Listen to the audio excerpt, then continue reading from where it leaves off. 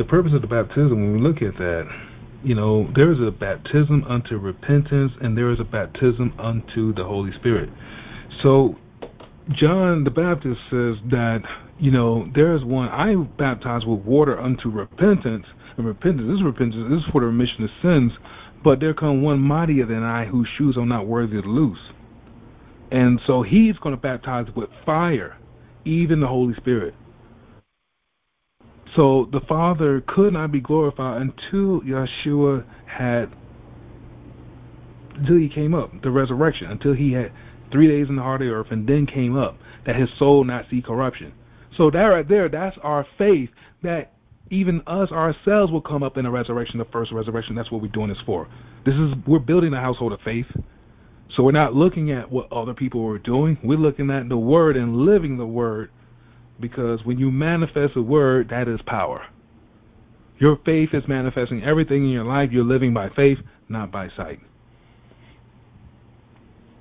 So in the faith that we are fellow heirs of the covenant, we are to do one thing when we come into this covenant. This is making a vow. We're making a vow. And how do we do that? With a vow of, I'm going to leave this old life and I'm going to a new life. And this new life, when I come up the water, because Yeshua, we saw him, he was in the water. The water, it was in Galilee, the Jordan. He was in the Jordan. So where he was with John the Baptist, there was the Holy Spirit came upon him when he came up. The dove of the Holy Spirit, it was upon him. It was like an image of a dove. But with the presence, people in the spiritual, they can recognize the presence that our Father gives you by the Spirit, in which he's signifying you by way of his Holy Spirit. Just like when Peter saw the Gentiles when they came to him, that presence of the Holy Spirit was there. So we're going to go ahead and get into this purpose of baptism and consecration. And let's start at Luke 12:41 through 53. This is Luke 12:41, 53.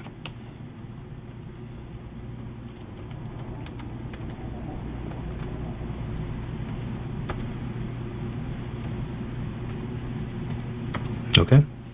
All right, so this was a parable, okay, that Yeshua spoken to Peter. Peter said unto him, Lord, speakest you this parable unto us, even to us all, even to all. And Yeshua said, he's calling him Lord, who then is that faithful and wise steward, whom his Lord shall make ruler over his household, to give him their portion of meat in due season?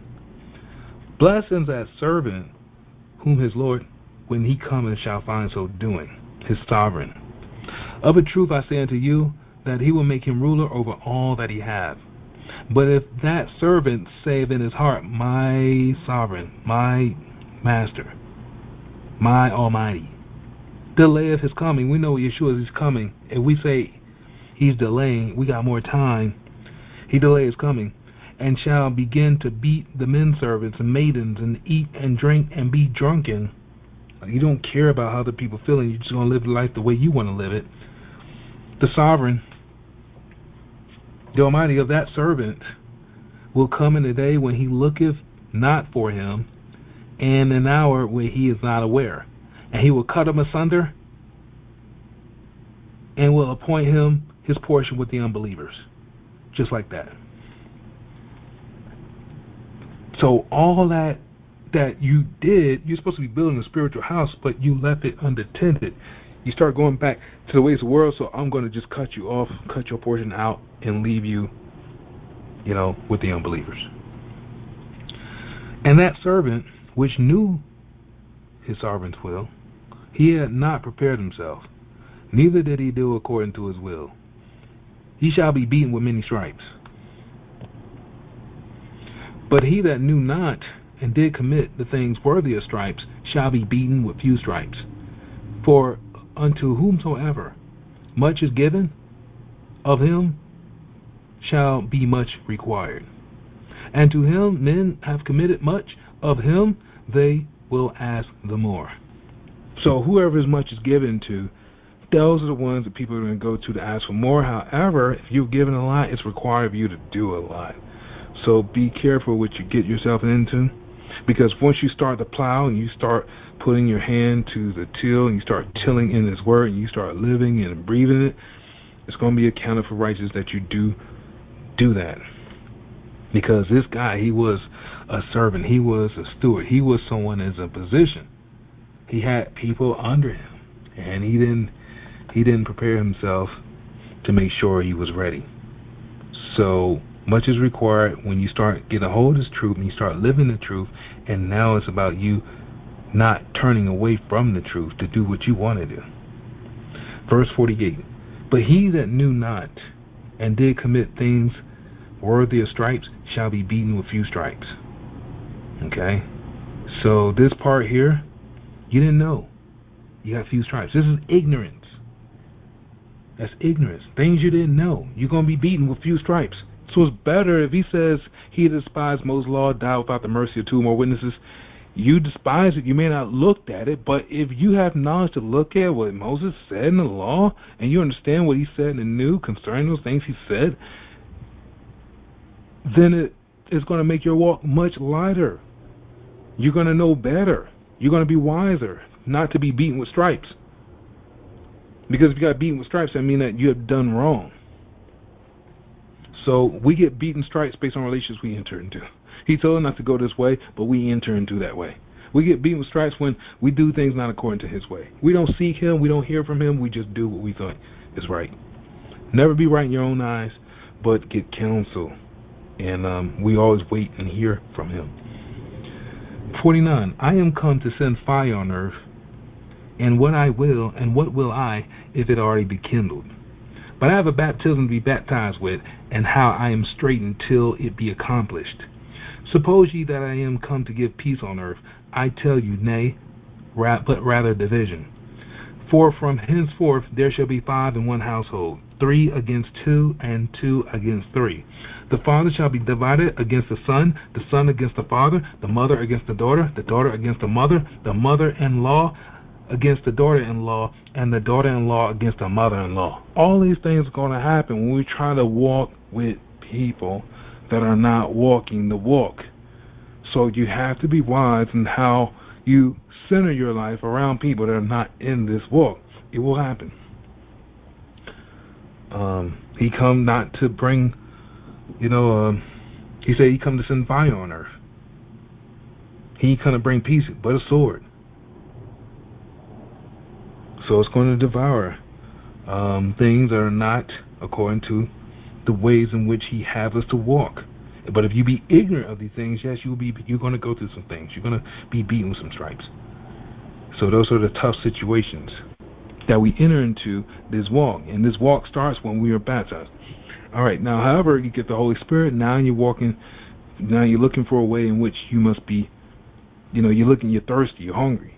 So now you have to be, have to be a quench for your spirit to be relieved of being thirsty. And so we're looking for the baptism because He said, drink from the living cistern. And a living cistern, He'll always comfort you in everything you have need of. So when we start looking at the word baptism, it is the baptism. This is the definition. Now you always look at several things concerning it because it is good to know. And let me see if I can actually share this on my screen here. I'm going to put this up here. And I'm going to cancel that. Let me go back and pull these things up.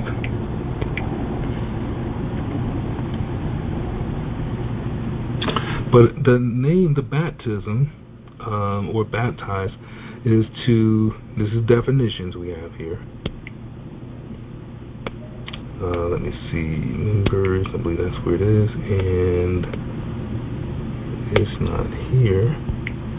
Let me go to redemption. I think it's here. Salvation, that's where it is, and there we go. So baptism, give a name to, immerse, dip in water, be over one's head, and that to be soaked. In Christian, they use the term baptized. to be, to dip, to steep, to dye, the color. Perhaps from, there's a root word, gaba, which means to dip, to sink. So Christian baptism originally is full immersion. Now we're in the English language. However, how things originate, we always have an etymology of it. We have strong concordance. We can go really deep to find out more of this meaning of this word, how it was done. But let me go ahead and share my screen here and see if we can get this going. Okay. Let's see. Do you all see the screen there? Yes. Okay. All right. So now I'm going to go here, open this up, and so you see baptism there. I'm going to go to the second part where it says an act, experience, or deal by which one is purified, sanctified, initiated, named. A lot of people get names after they're baptized. Very interesting. Purification or submergence in spirit.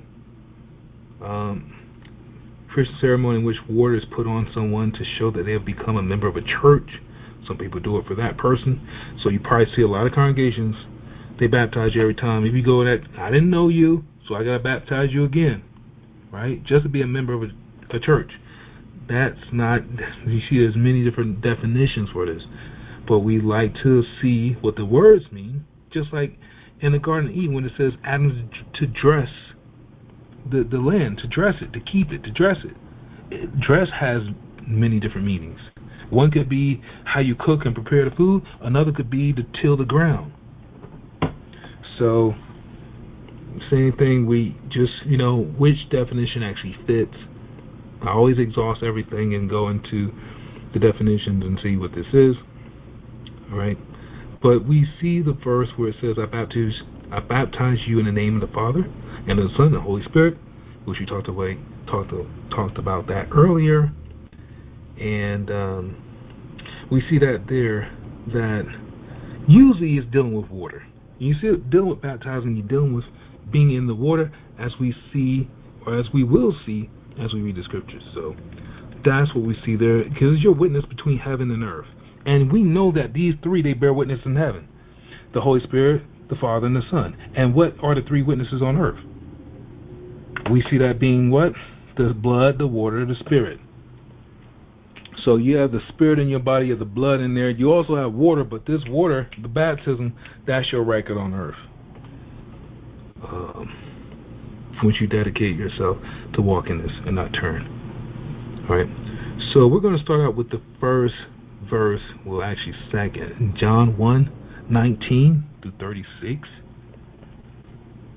And let's take a look at there. This John 1:19 through 36.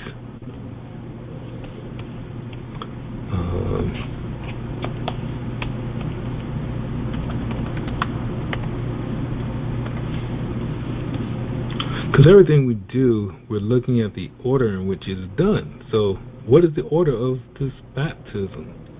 How does this thing begin? And we're going to take a look at it, because there was a messenger that the Father sent, and that was John the Baptist. That was his cousin, Yeshua's cousin.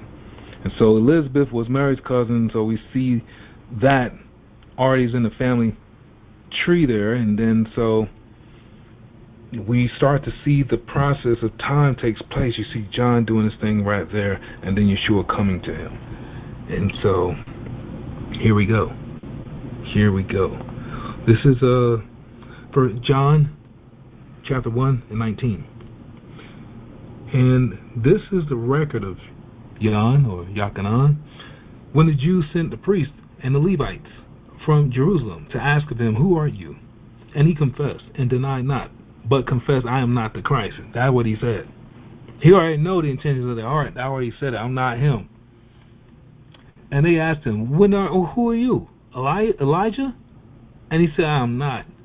Aren't you a prophet? And he answered, no. So a lot of people walking around saying they priest, they saying this, and he's like, look, I'm not interested in all that.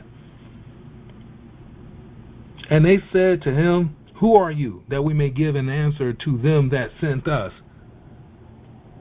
What say you of yourself? Now this is what he said. This is what speaks humility right here. A lot of people, they want to have a title. They want to be called this and want to be called that. But this is what he says, okay? And this is what we know. Honor, what comes before honor? Humility. Look at the humility he's talking about here. He says that I am the voice of one crying in the wilderness. Make straight the way of Yeshua, the Lord, the Most High, as said the prophet Isaiah. Look at that. Look at that there. Just make it straight. Can we make it straight? Can we make it plain for our people to get some redemption here? Some salvation? Can we make it plain? Can we make it straight? Can we do that? So the people are not lost. And they which were sent were the Pharisees. We know the Pharisees are always trying to, have control over the people, minds. And we see a lot of that happening in our congregations. It's not good. That people try to control the way you believe and think. It's not good. All right. And they were sent, which are the Pharisees. In 25, they asked him and said unto him, Why baptize you then, if you not be the Christ or Elijah, neither that prophet? And John, he answered them, saying, I baptize with water, but there standeth one among you whom you know not. He it is, whose coming after me is preferred before me, whose shoes latchet I am not worthy to unloose. Look at that there. Boy, look at that humility there. These things were done in Bethabara, beyond Jordan, where John was baptizing. The next day John seeth Yeshua coming unto him, saith, Behold the Lamb of Yah, which taketh away the sin of the whole world. So this is the Lamb of the Father, who is prepared from the foundation of the world. Ever since Adam sinned, he was prepared. It was a mystery. No one knew that he was Almighty, Yeshua. No one knew that. And they still didn't know until they killed him. And that's when Peter said, What must we do? He says, Repent and be baptized. So we're looking at the process of this baptism. And he says, I knew him not, but he should be made manifest to Israel. Therefore am I come baptizing with water. And John bare record, saying, I saw the Spirit descending from heaven like a dove, and it abode upon him. And I knew him not, but he that sent me to baptize with water, the same said unto me, Upon whom shall see the Spirit descending and remaining on him? And the same is he which baptizes with the Holy Spirit. And I saw and I bear record that this is the Son of the Father, the Son of the Most High. I saw record, I bear that. I saw it myself. And again the next day, after Johann spoke, he stood with his two disciples. And his two disciples, it took some time to figure that out, but you're dealing with Andrew and Peter. Andrew and Peter, those were the ones. And so it takes time to see that. But you'll see that when they first find Yeshua. It's very interesting when you see the disciples and how they came together. So in time, we'll go over that too. How did he even come together with the 12? And the two disciples heard him speak, and they followed Yeshua. And then Yeshua turned, and he saw them following, and said unto them, What seek ye that you say unto them, Rabbi? Which is to say, being interpreted, Master, where dwelleth you? And he said, Come and see. And they saw where he dwelt, and abode with him the next day, for it was the 10th hour. And so every time you see hours, look at those things and see about what's taking place in that time. Because he always tells us to watch and pray. So now let's take a look at Acts 18, 25 through 28. And this is just the beginning of how the Holy Spirit fell upon him. And it came down really gentle, really peaceful. And that's the character of spirit that we're coming in. It was really peaceful, really gentle. So it came down. The way your spirit is, he moves with you.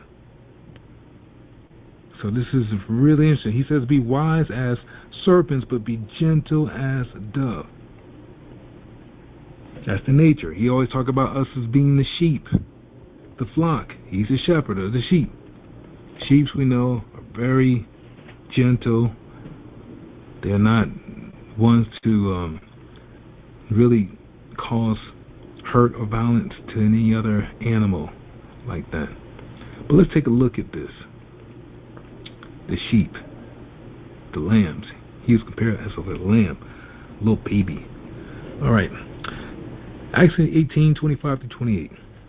Now this man, and this man, he was, we'll see this man, I think his name was Apollos as we read further up. But this man, he was instructed. Many people are instructed in the way of the Lord.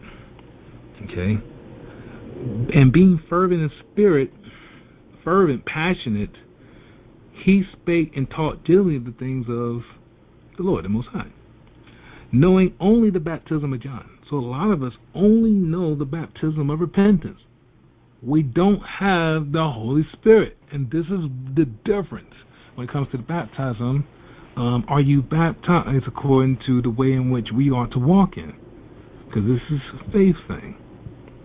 So he only knew the baptism of John. And 26, he began to speak boldly in the synagogue with Aquila and Priscilla, and have heard. They took him, and they had heard him, and they took him and unto them, and expounded unto him the way of Yah, the way of the Father, more perfectly. And when he disposed to pass into Achaia, the brethren wrote, exhorting the disciples to receive him, who when he was come, helped them much with which had believed through grace. Okay, for he mightily convinced the Jews, and that publicly, showing them the scriptures that Yeshua was Christ. A lot of us have problems with this. Yeshua being Christ, or the Almighty. Yeshua being the Almighty. A lot of us have problems with that, big time. They have no idea who he is.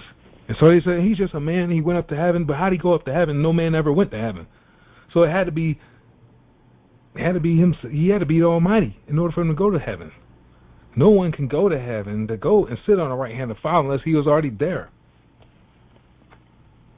But he expounded on the mighty scriptures, and it takes diligent people to do that. Not everybody has that spirit, that fervent spirit, that passionate spirit to instruct in righteousness and how this is really to be believed. Let's take a look at the next chapter, Acts 19, 1 through 9, excuse me. And so, Acts 19, 1 through 9, and it came to pass Apollos was at Corinth, that's the same one we're dealing with. Paul, having passed through the upper coast, came to Ephesus, and finding certain disciples. And he said unto them, have you received the Holy Spirit since you believed? Right? A lot of people are just getting baptized but not receiving the Holy Spirit, even today. And they said unto him, we have not so much heard whether there be of any Holy Spirit. Some people today still believe the same thing. We don't know if that's even real. We see it in the scriptures, but we don't know. It's like Pharisees and Sadducees. Some of them believe, some of them don't.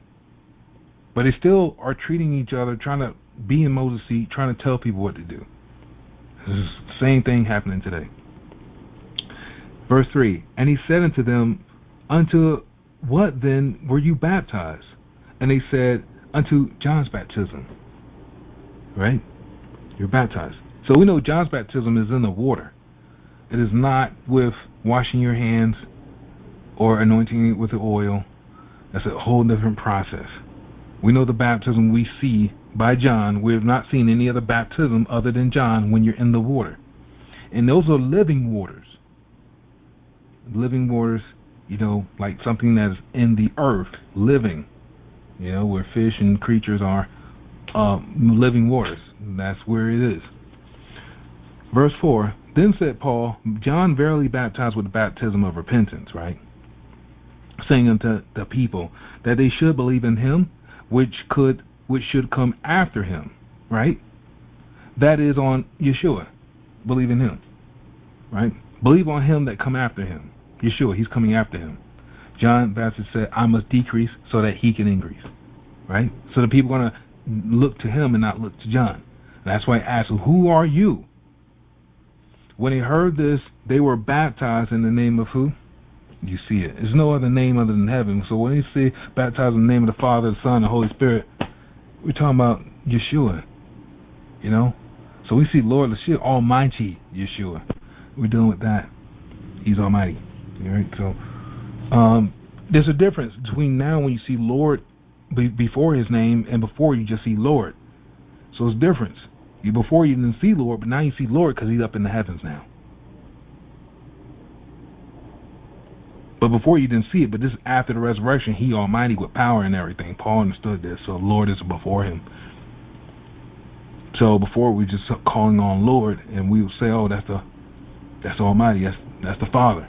But no man ever heard the Father, ever dealt with the Father, nor seen his shape, fashion, or form. So he's been dealing with Yeshua the whole time. He never made himself manifest until now in the flesh. So that's why John 1 says the Word was with us, but the world did not know him. He was in the world, but the world did not know him. He dwelled among them, but people did not know who he was. And so when they found out later on that they killed him, oh, what must we do to be saved? So you're baptized in the name of Yeshua. And verse 6, it says, when Paul laid his hands upon them, the Holy Spirit came on them. Just like that. Boom. And they spoke in tongues and prophesied. Just like that.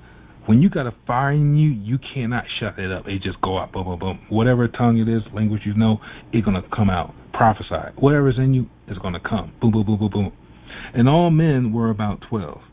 And he went into the synagogue and spake boldly for the space of 3 months, disputing, persuading the things concerning the kingdom of the Father. This is Apollos here. Paul is speaking to Apollos. So when we start to see this, we start to see how now he says, hey, you just had the baptism of repentance. You never heard of this right here? Let me lay hands on you. Boom. He received it. Now, for 3 months, in the space of that time, he's dealing with the kingdom with everybody. But here's the thing. What he realized. We're not to speak to people and cast our pearls on swine. You're just going to be wasting your time. So this is what happened in verse 9. But when many are different, they were hardened. When diverse were hardened, diverse doctrines, people, they didn't believe. They believed not, but spake evil of that way before the multitude. He departed from them, and separated the disciples, disputing daily in the school of one Tyrannus. That's why, he says 2 or more are together, and you go out, don't carry no script, don't carry nothing with you. But if people don't receive you, kick the dust off your feet and keep going. Don't keep trying to convince people, persuading people to the things concerning the kingdom when you know it perfectly. That's why he was expounded on it perfectly by Aquila and Priscilla. Now he went to Paul, got laid on, got the Holy Spirit, and he's perfect in it. Because very few people make it. They search out the scriptures diligently to actually know what it is they're supposed to do and how to live it. So when you see that, you're going to see people melting in their seats because they're going to want to persecute you. They want to make trouble with you. They're not going to like you because you're questioning things that they have been doing, and by habits, people don't want to change. So that is what you're going to encounter, and the persecution counted for all righteous. That's your treasure in heaven. Let's take a look at Romans 6, because we were baptized unto his death, and we didn't even know what that is, what that means, being baptized unto his death. In this life, you are baptized, and he says to do this in remembrance of me when you eat of the Passover. Okay? So if he died, the day that he died is the Passover, and you take this unleavened bread and you take this wine, you do this in remembrance of me. So I would say, a lot of people want to do this. They call it Holy Communion, they call it Eucharist, whatever it is, but he said do this in remembrance of me. And so when did he, if you look at the things, the events of time, to do this, when would that be? It would be the day that he died, the Passover. It possibly would be the day that you were baptized. You're doing it in remembrance of him. That's what he did. He was baptized. You're doing it in remembrance of him. This is the beginning of your crucifixion, right? And so from there, also on the Day of Atonement, you're afflicting your soul up until that hour come. Like when you kill the Passover, you're afflicting your soul. So these are the 3 times I would consider doing this in remembrance of him. However, you do have people doing it all, probably every week that they come together. But, whatever people do, that's what they do. So this is Romans 6. And want to get a good look at Romans 6 because when we start looking at, what this baptism and all, what did we get baptized unto? What's the purpose of it? Now, this 6th chapter is awesome. Let's take a look at verse 6, because he paid the price for your life, or his death. So he is a ransom. He ransomed the wicked. The ransom of the wicked is a reward of the righteous. So when people do you wrong, the wicked, that's your reward in heaven. Take it. Love it. Take your persecutions. Don't be all bitter about it. That's your treasure in heaven. The ransom of the wicked let me see how it goes. The ransom of the wicked, right, is a reward for the righteous. It's good for them to afflict you. It's good. Counted for persecution. You got your treasure in heaven. Just don't do evil for evil. Bless them that persecute you. How about that? So, what shall we say then? Shall we continue in sin, that grace may abound? God forbid. How shall we, that are dead to sin, live any longer therein? Know you not that so many of us were baptized unto Christ, were baptized into his death? Look at that. We're baptized into his death, so why not I choose to do this in remembrance of him with the unleavened bread and the wine if I was to do that, right? So I remember him in that. Know you not that when you were baptized into Christ, that you were baptized into his death, right? The Passover, right? Therefore, we are buried with him by baptism into death. Therefore, we are buried with him by the baptism into death, that like as Christ was raised up from the dead by the glory of the Father, even so we should walk in the newness of life. We shouldn't walk like we were before. Never. You should do your best to walk better than what you were before. Like, be on your best behavior, but this is like you're changing yourself to have everlasting life. That's what you're doing. Less offenses. I'm working hard on my salvation. This is my faith. This is my plan of faith in which I'm going to walk by. I'm dedicating myself to this to change, to get to here. If I don't have this, I got to increase in that. If I'm not studying to show myself approved, how can I be found a good servant, well done? How can the Father tell me well done? How? Impossible. We're not looking to change. To be buried with him in the baptism unto death, and to be raised up from the dead by the glory of the Father. Should we also work in the newness of life? That means you're changing your way of life. Newness of life is not the same like it was. And so people are going to look at you and say, why are you not doing the same thing we used to do? You're going to go through the persecution. You're going to go through the suffering. So that's the thing. Be careful of how much you share with others. And so the more you share, the more you be persecuted. And so be ready for it. But you have to endure until the end. And everybody's walk is different. And we have to know the fruits. You have to keep your fruits. You have to be in the best behavior at all times. Because where people remember you by what you do. And then your testimony is only as good as how you do unto others. Verse 6. Knowing this, that the old man is crucified with him, that the body of sin might be destroyed, that henceforth we should not serve sin. For he that is dead is freed from sin. Now if we be dead with Christ, we believe that we shall also live with him, knowing that Christ being raised from the dead dieth no more. The dead have no more dominion over him. For in that he died unto sin once, but in that he liveth unto the Father. So you were dead to sin, but now you live unto the Father. Likewise, reckon you also yourselves to be dead indeed unto sin, but alive unto the Father through Yeshua our Savior. Verse 12. Let not sin therefore reign in your mortal body, that you should obey the lust of the flesh, lust thereof. Neither yield your members as instruments of unrighteousness unto sin, that you yield yourselves unto the Father, and those that are alive from the dead, and your members as instruments of righteousness unto the Father. For sin shall not have dominion over you, for you are not under the law, but under grace. So when you're under this grace, this is like mercy, compassion. This is joy. You may have been ignorant, but based on how you treat people, that's what you're going to receive. How you walk is the thing's going to be given to you. You may go through many offenses until you learn to get it right. That's grace. It's going to take you time to get things right. Grace. It's not rigid, strict. It is grace. It's allowing you to learn because everybody learns differently. But as you're seeking, you're going to get this information along this journey, which you need to know to prove out all things, to be sanctified in truth. And as you know this, you're going to see and how we look at life. Because if you continue, it goes like this in verse 15.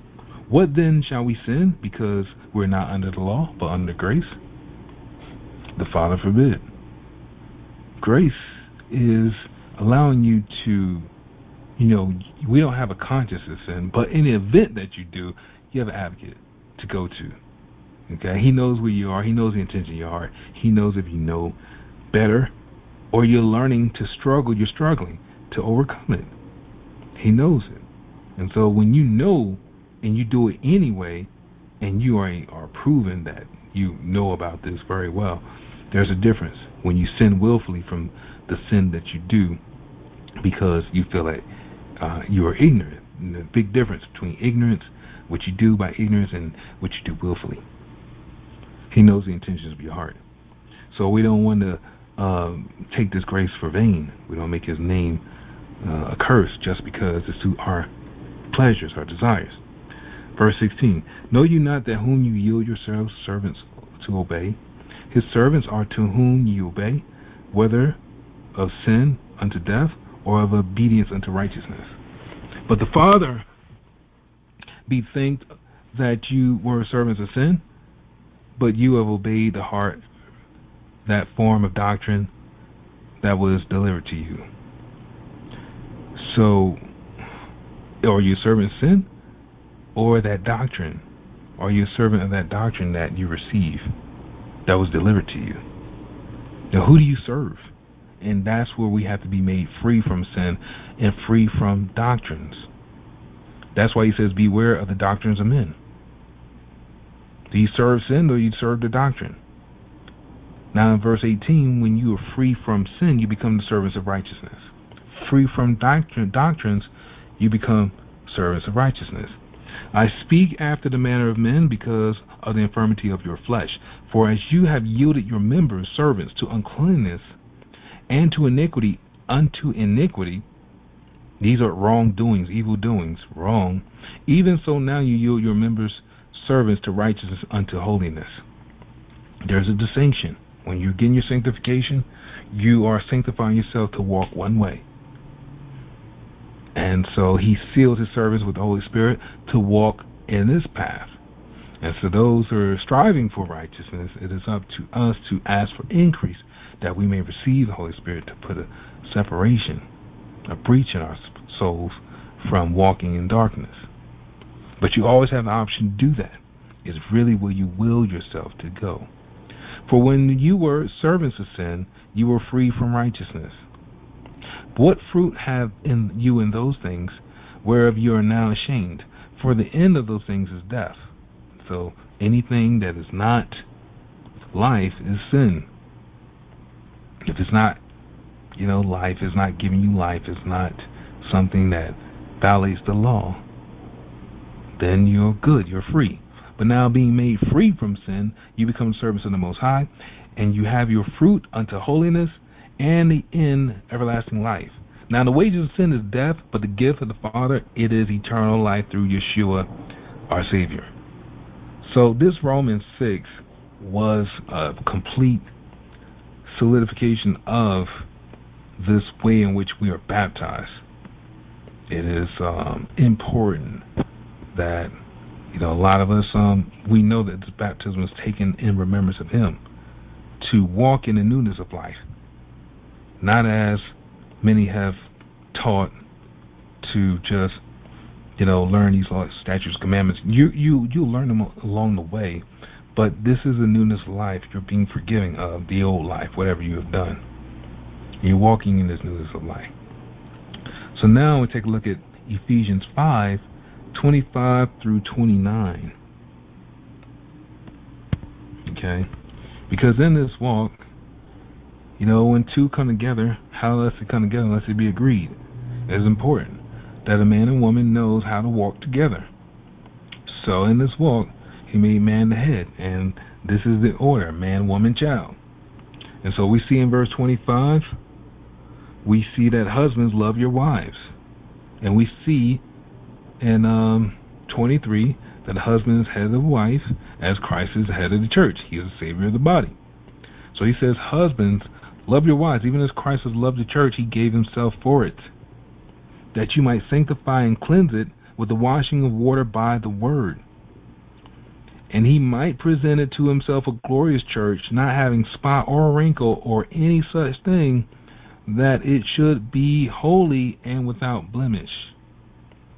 So ought men to have loved their wives as their own bodies. He that loveth his wife loveth himself.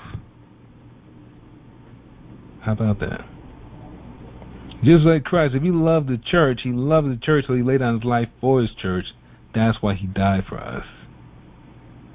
For no man ever yet hated his own flesh, but nourisheth it and cherisheth it, even as Christ, Yeshua, Lord, Savior, loved the church, even as He, the church. So we are all members of His body, of His flesh, and of His bones, because we're all coming together. And so when you see the last verse, it's 31. I'm going to go ahead and read this part. And so it says, for this cause a man shall leave his father and mother, and shall be joined unto his wife, and they two shall become one flesh. Look at that. When you become one flesh, that is your report of faith.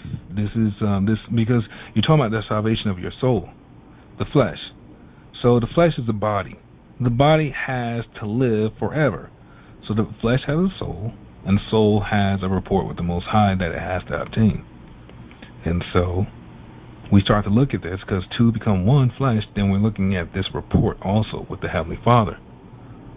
And so there's a mystery, this great mystery that He speaks concerning the church. And so with Christ, when He speaks about this, He says we are to love our wives as ourselves. When it comes to man being head of the house, we start to see how also the woman reverence her husband. But all these things are done with knowledge when you are entering to this covenant. And we do this by way of baptism, because you're walking a new walk, and you're going to make a vow, an allegiance, that you're going to serve the Father with all your heart all the days of your life. And so without that, we don't have a way in which we're coming before Him if we're asking anything other than being even the uncircumcision, they're being baptized. So whether you circumcision, whether we of the covenant or not of the covenant, the baptism is given to both. And so we see this as a mutual thing here.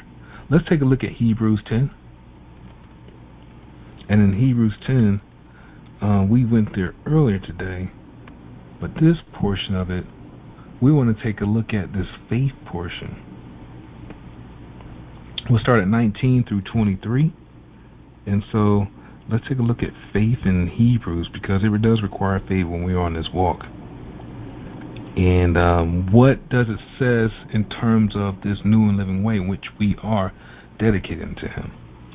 So now we know that through His death is a remission of sins, that is canceled out against you, and that's what the baptism does. It is a remission of sin, just like when you take the Passover, remission of sin. He's clearing your guilt each year of the Passover. He's clearing your guilt at the baptism.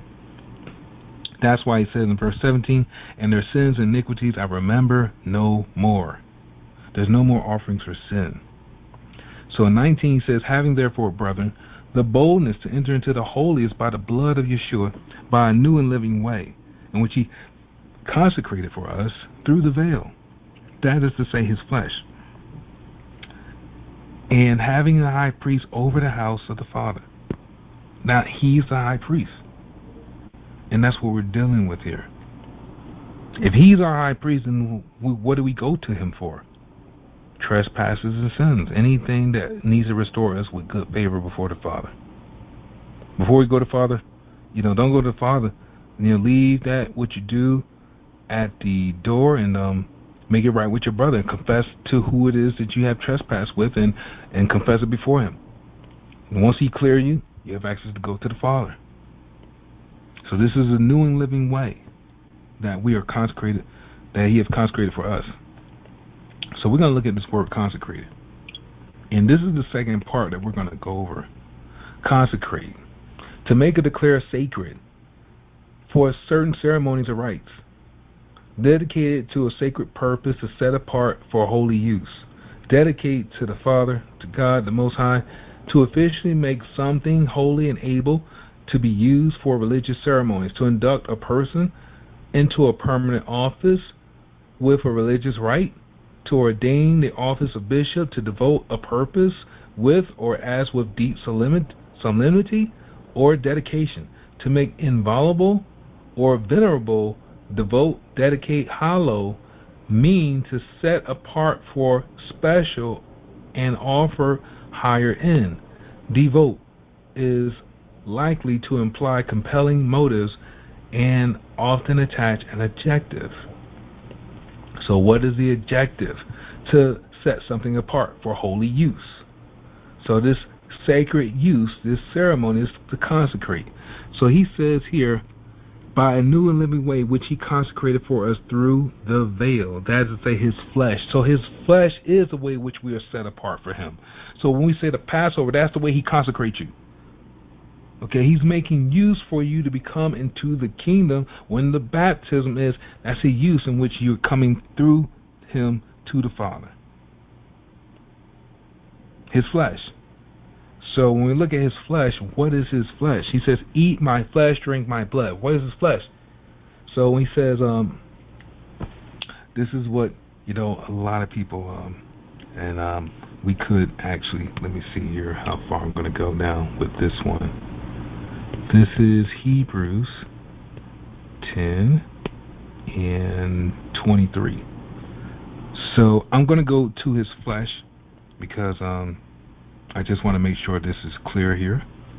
And so in verse 21, having a high priest over the house of the Father, let us draw nigh with a true heart, full assurance of faith, having our hearts sprinkled from an evil conscience, our bodies washed with pure water.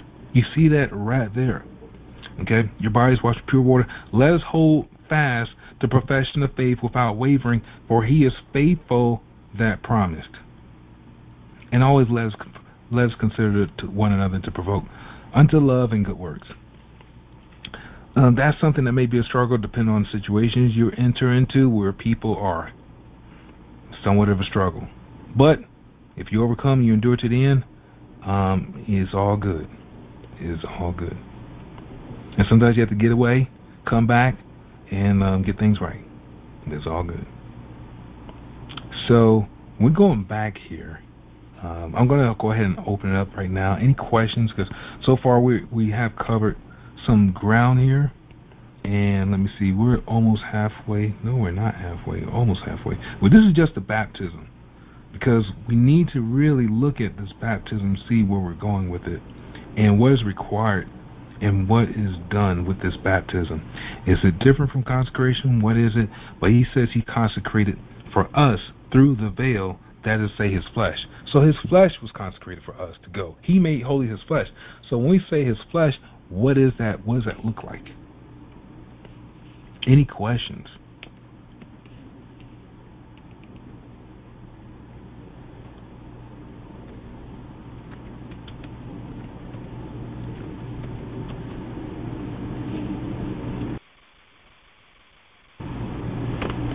Okay. All right. Well, let's take a look at we have this verse here, and there's two places, but just want to expound on this part here. And so, if we look at, let's take a look at John. And in John, we're just going to wait a little bit and we'll come back. This is John 6, right? John 6, 51 through, let me see, 56, I want to say. Something like that. Let's take a look at this flesh he talked about. Because a lot of people, they walked away from him sorrowful. They didn't want to follow him. And a lot of people were following him at first. But after this, they didn't follow him. And a lot of people walked away from him. All right? Now, I'm going to start at 48. He says, I am the bread of life. Right? Your fathers did eat manna in the wilderness and are dead. This is the bread which cometh down from heaven, that a man may eat thereof and not die. I am the living bread which came down from heaven. If any man eat of this bread, he shall live forever. And the bread that I will give to him is my flesh, which I give for the life of the world. The Jews therefore strove among themselves, saying, How can this man give us his flesh to eat?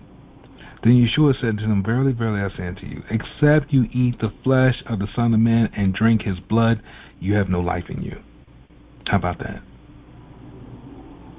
Right? You ain't got no life in you. So what is this he talking about? So he says here, Whoso eateth my flesh and drinketh my blood hath eternal life, right? That's why he says to them, we're going to see that next in Matthew, he'll drink it new with you in my Father's kingdom.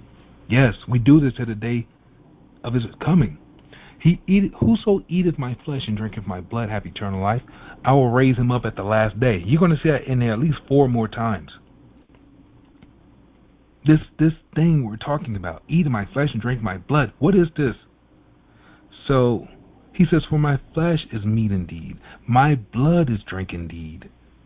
Verse 56. He that eateth my flesh, drinketh my blood, dwelleth in me, and I in him. Right? You have no part with me, you workers of iniquity. You don't take of this cup and drink of and eat of this bread, this flesh, when it's the Passover he's talking about. And so anytime you do this remembers me, the baptism I'm talking about. And so the time he was afflicted, he made atonement for us when he was alive. That's what he's talking about. When you go through the same sufferings he go through, that's what we're dealing with here. So he that eateth my flesh and drinketh my blood, he dwelleth in me and I in him. And as a living Father, that's why he purged you every year, Passover, renewing your baptism. As a living Father hath sent me, I live by the Father, so he eateth me, even he shall live by me. This is that bread which came down from heaven, not as your fathers did eat manna and are dead. He that eateth of this bread shall live forever. How about that? So, he is the Word, and the Word was made flesh, and it dwelt among us. That's what we're dealing with. Now, verse 63, it is the Spirit that quickeneth, the flesh profiteth nothing. The words I speak unto you, they are spirit and they are life. But some of you that believe not, for Yeshua knew from the beginning who they were that believed not, and who should betray him. He already knew. And he says, Therefore I say unto you, that no man can come unto me except it were given unto him by my Father. So, that's how that works here. And we're looking at this because when you are coming and you're looking at this way in which he says to eat of his flesh and drink of his blood, and we have no idea that's connection with him at the Passover, which Christians call it the Last Supper. Let's take a look at Matthew 26 and take a look at this here. Matthew 26 and 26. So, and as they were eating, Yeshua took the bread and brake it. He blessed it and brake it and gave it to his disciples and take, eat, this is my body. And he took the cup and gave thanks and he gave it to them, say, drink ye all of it. For this is the blood of the blood of the New Testament, which is shed for many for the remission of sins. We see the same thing with the baptism, right?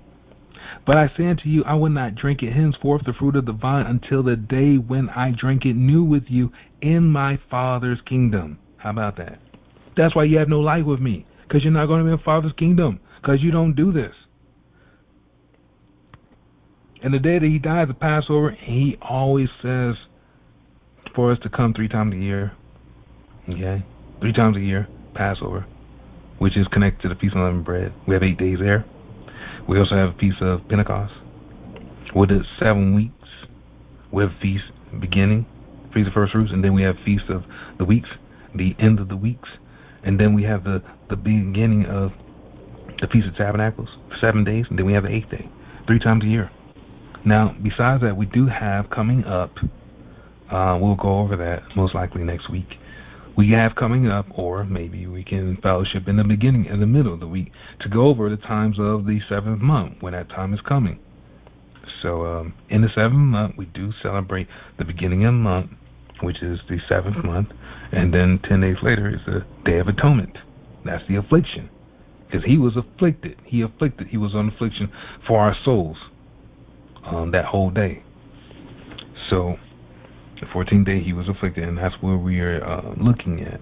That time he was afflicted, and so we're afflicted the same way in that manner. All right, let's take a look back at where we left off, and let's go down to Ephesians 4:1-9. The whole thing about this is to prove out these things so that no one takes your crown. No one can take your crown. You know exactly what the verse says. It's impossible for you to be deceived. If it were possible. Nah, because you proved it out. You searched it out. That's what we do here. We build the house of faith, and you live by that. Ephesians 4:1-9. All right. So Paul is talking here. He's a prisoner of Yeshua. He's a prisoner. And so he knows that. Most of us are prisoners. You know, he purchased you with the blood. He purchased you by ransom. So you're a prisoner to do what's right. You're not going to do things against your flesh. You're not going to do things against the Spirit. So, according to the Spirit, that's how you live. Beseech you that you walk worthy of the vocation. This is your profession wherewith you are called. With all lowliness and meekness, and with long suffering, forbearing one another in love. Remember not to become vain or become proud or lifted up around each other. With all lowliness and meekness, endeavoring to keep the unity of the Spirit in the bond of peace. That's what we have to remember. It may be difficult sometimes with different people, but we have to remember to keep that unity, the bond of peace. There is one body, one Spirit, as you are called on in one hope of your calling.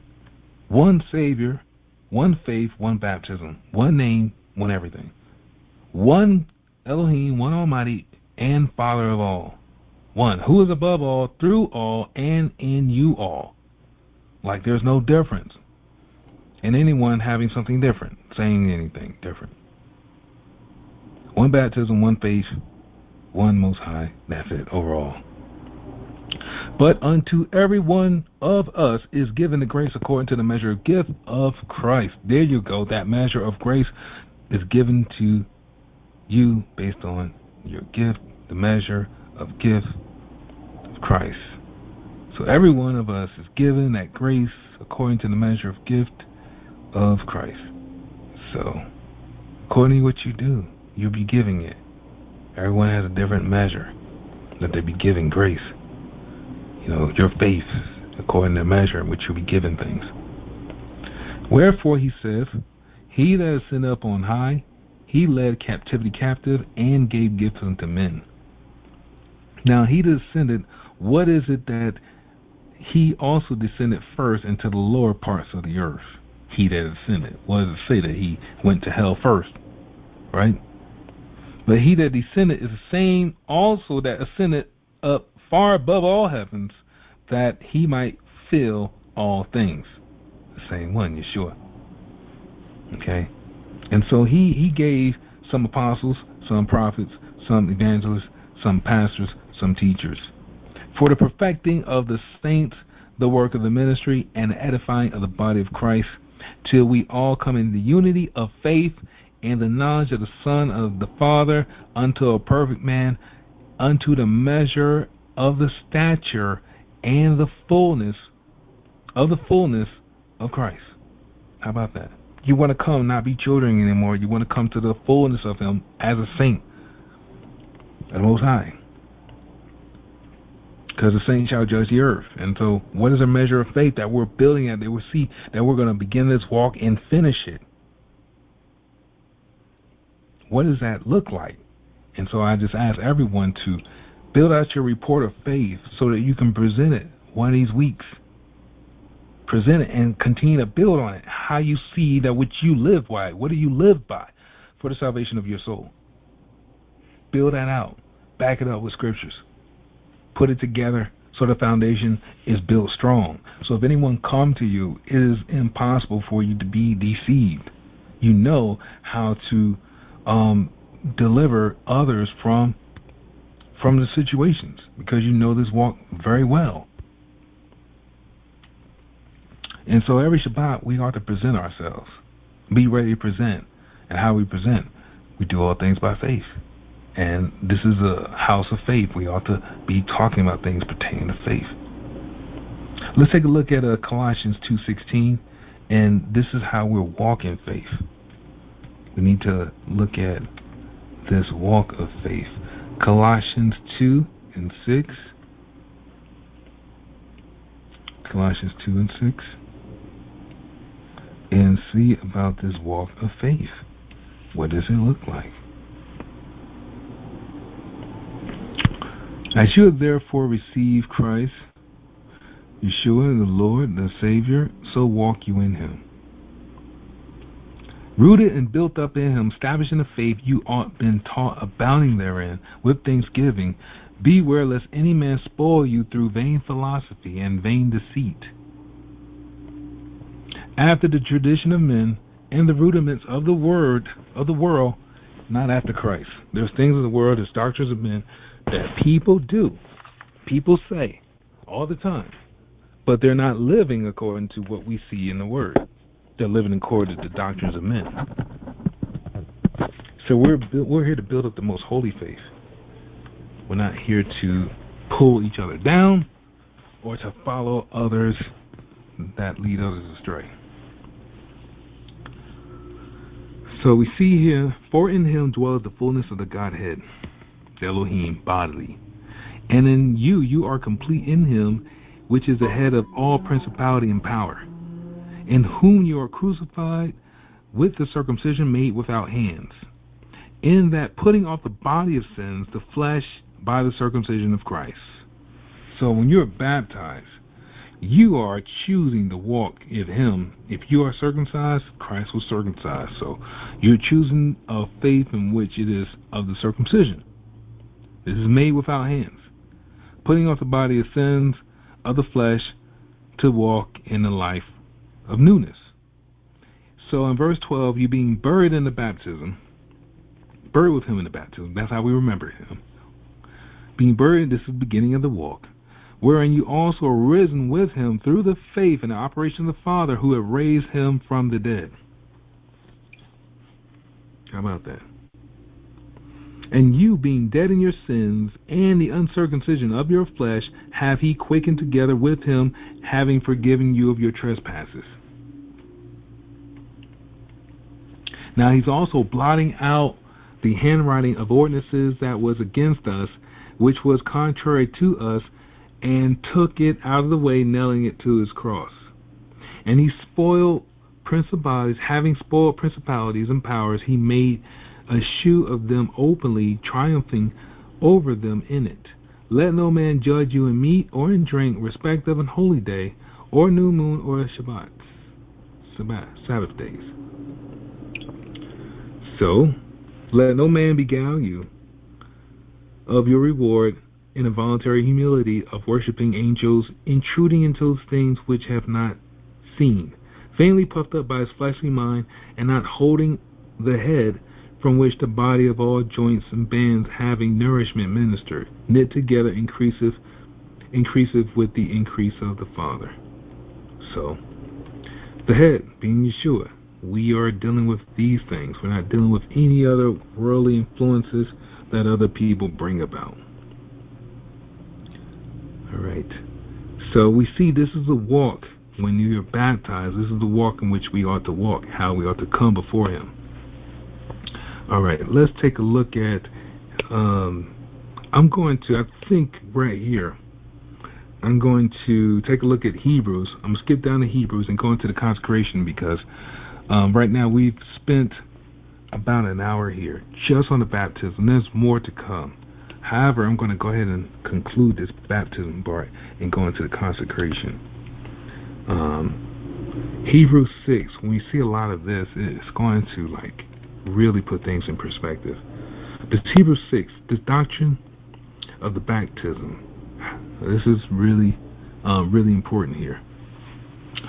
Therefore, leaving the principles and doctrine of Christ, let us go into perfection, laying again the foundation of repentance from dead works and of the faith toward the Father, and of the doctrine of baptisms, the laying on of hands, the resurrection of the dead, and of eternal judgment. And this we will do it if the Father permit.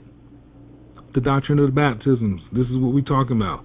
This is the laying on of hands, receiving the Holy Spirit, being healed, the resurrection of the dead, power to quicken the spirit, and eternal judgment. The saints have all these things that we can do. So this we will do, this will we do, if the Father permit us. For it is impossible for those who were once enlightened to have tasted the heavenly gift, if they were made partakers of the Holy Ghost, the Holy Spirit, and have tasted the good word of the Father, and the powers of the world to come, if they should fall away, to renew them again unto repentance, seeing that they crucify themselves, the Son of the Father, Yeshua, afresh, and to put him to an open shame.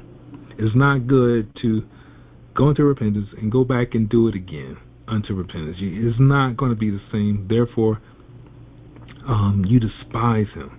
And when you despise him, he did not die for that. You're actually going to have blood on your own garment, and you won't be able to enter into the first resurrection. Knowing that you've been sanctified, and once you've been sanctified, you know right from wrong. You're good. He says, sanctify them with the truth. Your word is the truth, and when you get consecrated, you know better. That's the next thing we're going to get into, this consecration. You know what you're doing when you get consecrated, because you have an office of fulfillment of a duty you must do. So, let's see here. We're going to take a look at 17 through 20, and this should be it here. So, wherein the Father, willing more abundantly to shew us the heirs of the promise, immutable by his counsel, confirmed it by an oath, that by two immutable things in which it were impossible for the Father to lie, that we might have a strong consolation, who have fled for refuge to lay hold on hope set before us, which hope we have an anchor of the soul, both sure and steadfast, which entereth into within that veil, whither the forerunner is for us, even Yeshua, made an high priest forever after the order of Melchizedek. And like we read earlier, his veil is his flesh. So when we eat his flesh, we're coming before him on these days for the entire year on the Passover, whether it be at the baptism, day of unleavened bread. We're coming before him through this veil, because one time a year, the high priest would go once a year to do this for the sins of the people once a year. So we're doing this once a year. And so this is the hope that we have to anchor our souls with, to be steadfast, that we are in the order of righteousness according to what the Father has said, that he will not lie, that we have strong consolation to have this promise being given to us of eternal life. So this is through way which this is the promise which he gave Abraham, that he swore that his seeds shall be blessed through him. And this is the way. The way starts with the baptism. So just wanted to end it there. And then, as we had read, to consecrate, Now we can go into consecration and see what the consecration is about, because as we read, and I'm actually put a pause here, because before I talk about anything regarding consecration, I would like to know if there's any questions concerning baptism first.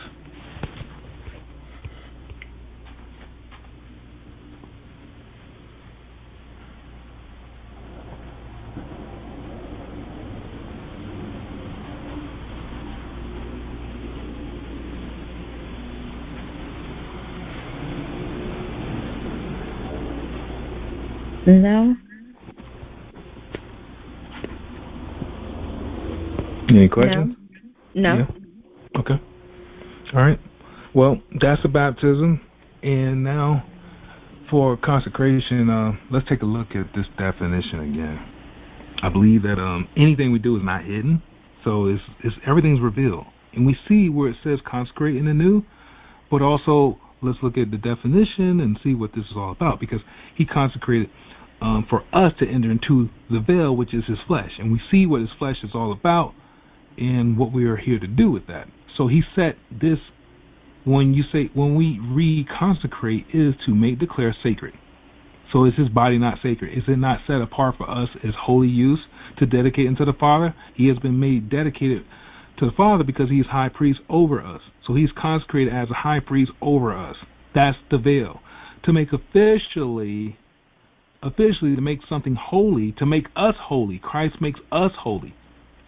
And we're able to use and able to be used as religious ceremonies. Our religious ceremony is the Passover, is the baptism, is the Day of Atonement, is these feasts. To induct the person to a permanent office, but in reference to his body being the flesh, we see that at the Passover. We see it at the Day of it. We see it at the baptism. We see that. It's clear. It's very clear. To devote the purpose with or as if deep solemnity or dedication. So these things are dedication. The baptism is dedicated. It allows us to be dedicated unto him. His body, in which we're baptized unto. We're baptized into his death, into his body, his flesh, that we walk in the newness of life. That's what's consecrated for us. That's how we can go to the Father, receive the Holy Spirit. Now, it's not a requirement for us to be baptized to receive it, but it is there. He died. He paid the price that we may receive the Father, that we may receive the Holy Spirit from our Father. So, now consecrate. Now, there's things that we see in this definition that also relates to a permanent office, a religious right, to ordain an office of a bishop, to devote a purpose with deep solemnity, dedication. So just like the apostles, we see there was an office given to them. All right, let's take a look at Acts 1. It's not even in here, but I'm just go there real quick, because there was one of the apostles betrayed Yeshua, and we see that was Judas, right? And they cast lots to see who would receive his lot, and there was a guy called Mattathias. And so he was with them from the beginning of the baptism, and that's how he received the lot as one of the 12. And we see that in Acts 1. Let's take a look at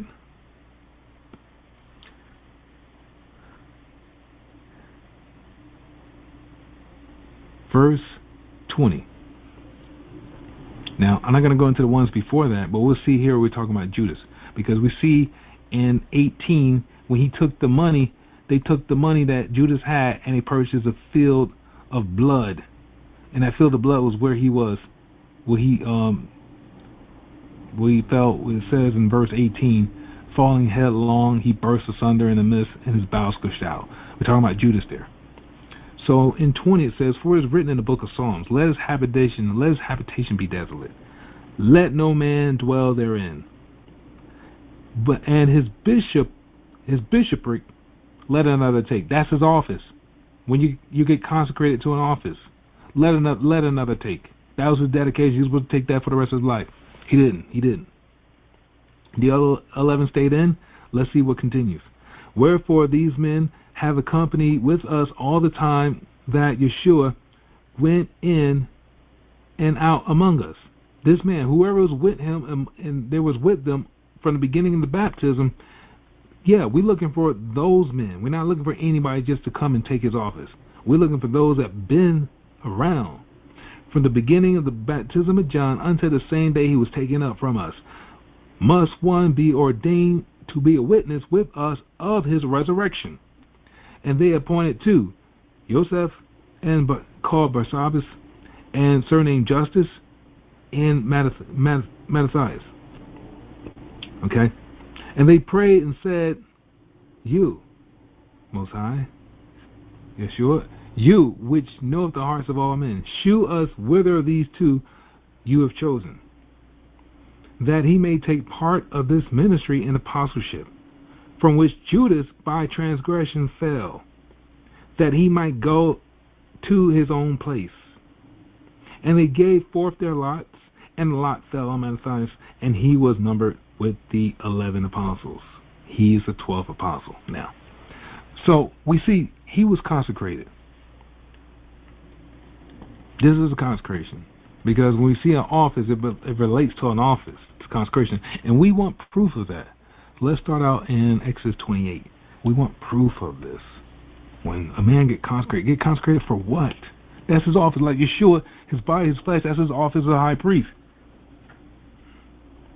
So let's look at this consecration here. Something dedicated to being set apart.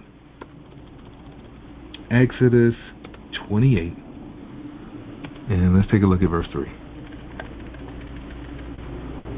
Okay.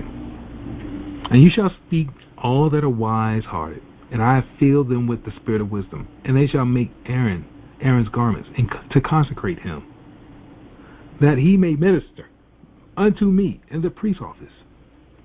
How about that? That they make Aaron's garments to consecrate him. That's his garments for this priest's office. So let's take a look at same chapter, verse 41. Get another witness. And you shall put them on Aaron and your brother and his sons with him, and shall anoint them and consecrate them, sanctify them, that they may minister unto me in the priest's office. This is their charge. This is their office of service, to consecrate, to set apart, to make holy. These garments is going to be for your service. Let's go one more chapter over to Exodus 29 and look at verse 9 and 20. Anytime you see consecrate, we're going to see how something's being set apart for use of service. To who? Usually to people. Verse 9, and you shall gird them with girdles, Aaron and his sons, and shall put bonnets on them, and the priest's office shall be theirs for a perpetual statute.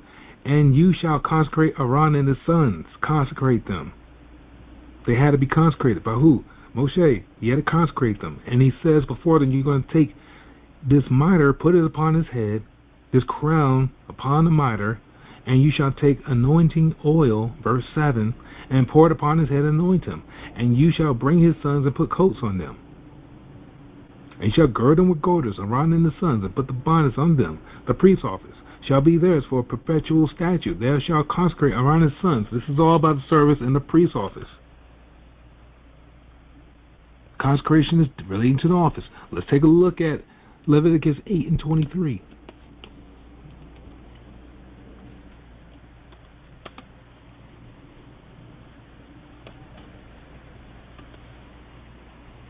All right. And he slew it, and Moshe took of the bread and took of the blood of it, and he put it in the tip of Aaron's ear, and upon the thumb of his right hand, and the great toe of his right foot. This right here is a consecration that is done usually in the beginning of the month. Okay? Actually, the beginning of the year, they do this here. They consecrate the priests. And so you see it all read up from verse 6 all the way on down, how their garments are made for them for the priest's office. And in order for them to start the service of the office, this is what they have to do. They have to go through the consecration rite. And so it's taking the blood of the ram. It's called the ram of consecration. They have to take a ram. This is a male sheep, a ram. And they're taking this ram, and they're taking the blood of that ram and putting the blood upon the ears, the thumb of the right hand, of the right side, the right ear, the right thumb, and the right toe. This is a consecration in the oil. So this is a consecration process. This is a ceremony that is taking place for their office to dedicate them for this use. Let's take a look at Exodus 30. Exodus 30, 18 through 21. These are just eyewitness examples. Everywhere you see consecration, we're just taking a look at it. You're dedicated for a service. You're being set apart for use. Consecration, Exodus 30. And you shall mount Aaron and his sons to consecrate them, that they may minister to me into the priest's office. Okay? This is Exodus 30. In verse 30, take a look at 18 and 21. So in 18 it says, you shall make laver of brass, and his foot also of brass, to wash withal. And you shall put it between the tabernacle of the congregation and the altar, and you shall put water therein. And Aaron and his sons shall wash their hands and their feet thereat. And when they go into the tabernacle of the congregation, they shall wash with water, that they die not. When they come near my altar to minister, to burn offering made by fire unto Yah, the Most High. So you see, they wash their hands and their feet, that they die not. This is a perpetual statute. This is a statute for them forever, throughout their generations. Now, this is for them under the Levitical priesthood. This is not for anyone but those of this priesthood here. So, they did wash their feet, their hands and their feet with water. And so, there's also a custom when you come to one's house in our land of our ancestors, that we do wash one another's feet. That was a custom. So you see also Yeshua doing that the day that he died, this washing of feet. And so this is about coming together. And but this right here is before you go into the tabernacle. Wash your hands and your feet. Be clean. This is what's cleaning you. All right. Let's take a look at the office, the way in which they walk, that consecration. But let's look at John 13 and 5. See what was done here. And Yeshua, when he washed their feet, and he also poured water in the basin, and he began to wash the disciples' feet. So you see, it's not the same as the baptism. When you're washing the feet or washing the hands, it's not the same as the baptism. All right, let's take a look here. This is John 13. All right, John 13. Was he consecrating them? Let's take a look here. That's the thing. That's what a lot of people are like. Were they? Because the thing is, when we look at consecrating, that's the thing we have to look at. Yes, let's take a look at this. Now, before the feast of the Passover, I'm going to start at verse 1. Now, before the feast of the Passover, Yeshua knew that his hour was come, that he should depart out of this world unto the Father, having loved his own which were in the world. He loved them unto the end. Now, the supper being ended, the devil now put into the heart of Judas Iscariot, Simon's son, to betray him. Now, knowing the Father had given all things into his hands, that he was come from the Father and went to the Father, he rised from supper and laid aside his garments, and took a towel and girded himself. And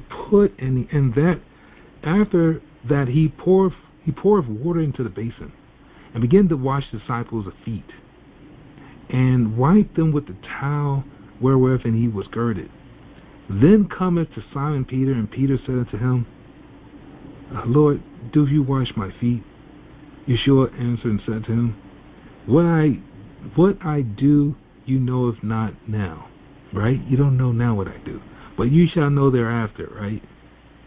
And Peter said unto him, so after something's going to come, but you don't know. So this is interesting here, and you were on it. Peter said to him, You shall never wash my feet. Yeshua answered him, If I wash you not, you have no part with me. Look at that. Now Peter said to him, Not only my feet only, but also my hands and my head. Yeshua said to him, He that is washed needeth to save. He that is washed, if you washed, you've been baptized. He that is washed needeth not to save wash his feet, but is clean in every whit. And ye are clean, but not all. As he knew that was one to betray him. For he knew one should betray him, therefore he said, You are not all clean. So after he had washed their feet, he taken his garments, and was set down again. And he said unto them, Know you not what I have done unto you? You call me Master and Lord, and you say, Well, for so I am. If I then be your Lord and Master, and have washed your feet, and you also ought to wash one another's feet. For I have given you an example, that you should do as I have done to you. Verily, verily, I say unto you, the servant is not greater than his Lord, neither he that is greater than he that sent him. If you know these things, happy you are if you do them. I speak not of you all. I know whom I have chosen, that the scripture may be fulfilled. He that eateth bread with me hath lifted up his heel against me. Now I tell you before it come, when it come to pass, ye might believe that I am he. Verily, verily, I say unto you, he that receiveth whomsoever I send receiveth me, and he that receiveth me receiveth him that sent me. So when Yeshua said this, he was troubled in spirit. He testified and said, Verily, verily, I say unto you, that one of you shall betray me. How about that?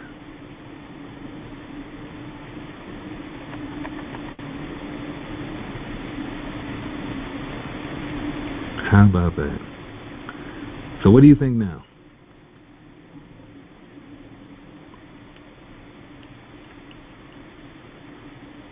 Was he just showing them how to be servants? Yeah, I mean, he took time. This is something he knew that he was going to be taken out of the world. He knew he's going to leave and not be with them anymore. But he knew that his time is coming to an end, and he did something different here. He washed their feet. Now, I'm sure he kept the Passover before, but this Passover was the last one where he washed their feet. But also he did something different too. He says, Do this in remembrance of me.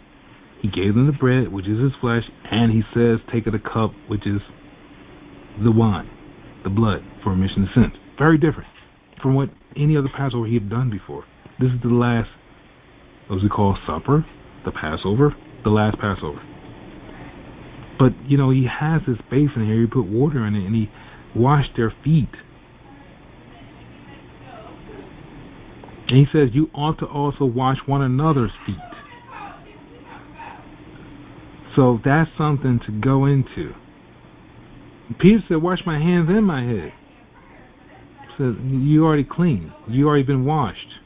If you've been washed, you've been baptized. So what have you need to be washed for? But your feet. So what is about the feet, though? Now, what he do in the physical is always representing something spiritual. Always. But he says, you're going to know about this after. You're going to know about this later. You don't know what I do now, but you're going to know about it later.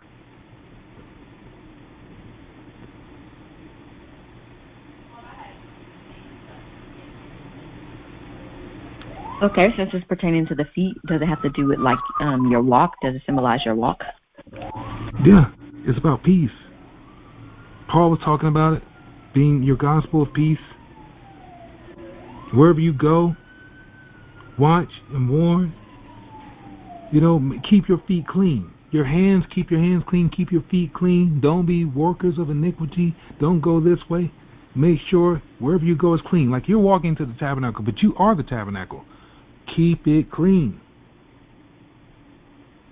So just like the priests will have a basin of water, they wash their hands and their feet before they go into the temple. This is your feet in which you're greeting and representing one another. Wash one another's feet. Keep each other clean. As I've done for you, do for one another. This is love. No servant is greater than his Lord, neither he is greater than he that sent him. The Father not greater than him, he not greater than him. And then if he's serving you, you not greater than him, he not greater than you. This is the faith that we're looking at. So if you have this understanding, that you have no issue with pride. You have confidence in yourself. This is your faith right here we're talking about. Your faith, confidence, and your faith is going up, but you know your place. You know that I'm not greater than you, so I need you, because I'm not greater than you. It doesn't matter what we think we know. What matters is what we do together.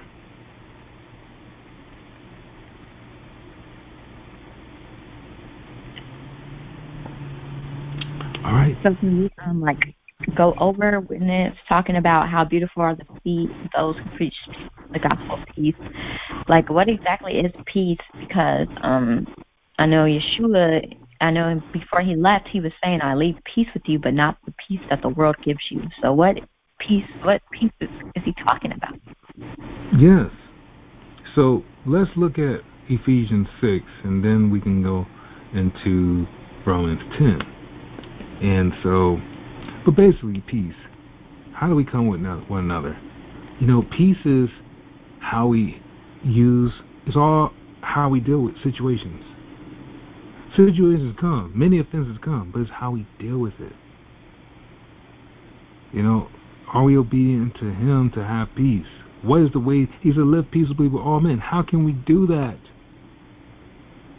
Like, we have to look at the common denominator, what brings about peace. So we take a look at Ephesians 6 and 15, I think it is.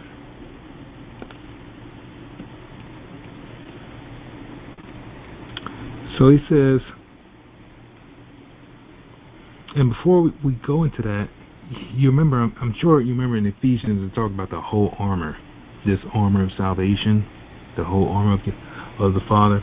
So if you, in 13, wherefore take with you unto you the whole armor of the Father, that you may be able to withstand in the evil day. Having done well to stand, right? This is your peace. Stand therefore, having your loins girded about with truth, right? Having on the breastplate of righteousness. Even though you have the truth, others don't. Be wise as a servant, be gentle as a dove. We have to have precepts for all this stuff. It's saying stuff, but you just can't beat people up with your truth. Wisdom, it takes time to acquire. We got to pray for that and how to handle ourselves in situations. Having the breastplate of righteousness. That's courage. That's strength. That you got to do what's right against all odds. Because in the end, you're going to have peace for that. And your feet shod with the preparation of the gospel of peace, you know what's right. Do what's right. So wherever you go, you're not going to go places that are going to put you in situations. You're not going to be in there too long to where you're going to suffer. Or you're going to make mistakes. Keep making mistakes. How long are you going to go through the same mistakes until you just you don't have peace? So your peace is broken when you keep doing the same thing over and over and over. That's why he gives us signs. And he says these situations, your stripes. When you're ignorant, you get least stripes. You're getting beaten. And you're like, hey, I don't want to go through that no more. So I know the way of peace. I depart from evil, right? That's peace. Above all, taking the shield of faith. That faith is everything. That's going to prevent you from going here, there, and keeping you focused. The faith. Wherewith you shall be quenching all fiery darts of the wicked. The helmet of salvation. Your mind got to be fixed on Yeshua. You got to be able to endure to the end. And then you got the sword. What comes out of your mouth? The word of the Father. Praying always in prayer, supplication of the Spirit. Watching thereunto with all perseverance, supplication for all his saints. And so this is the mystery of the gospel. When you open your mouth, how you entreat people, that you may be able to speak boldly as you ought to speak when it comes to the truth, letting people know what it is. So we don't wrestle against flesh and blood, against principalities, but spiritual wickedness, darkness in high places. That's what we have to be able to see through. And we're living life by that, not doing things with being men pleasers, eye service, going tit for tat, doing things as the world does it. We're not doing that. So it's the spirit in which we conduct ourselves. The fruits of righteousness, the fruits of love, patience, humility. But most important is how we communicate with one another, how we make things happen. So in Romans 10:15, let's take a look at there. See if that does anything here for us.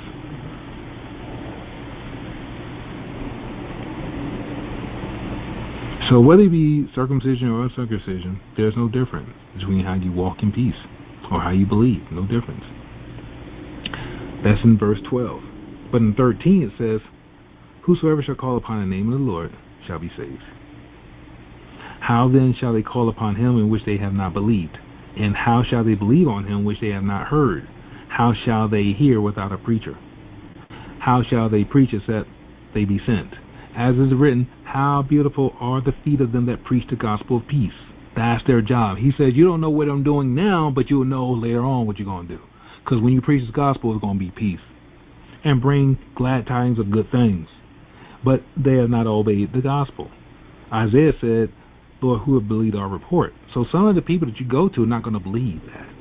And you just kick the dust off your feet and you keep going. So then faith cometh by hearing, and hearing the word of the Father. There we go.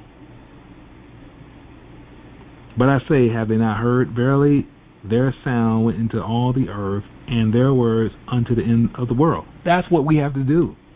The gospel of peace has to go to the end of the world. We're a light that shines, and we have to let it be known.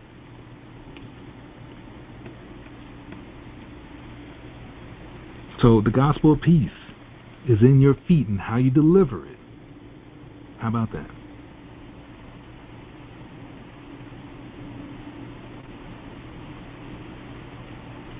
You remember when you were talking about the harvest? You're saying, oh, now we know who is he talking about when concerning the harvest, when he says the laborers are few, but the harvest is plentiful? But there were certain people he was talking about. There's few people coming with the gospel of peace. Few people walking with this.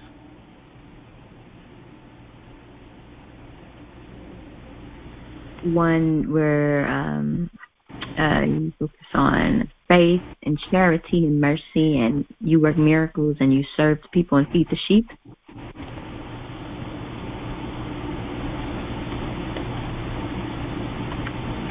Can you hear me?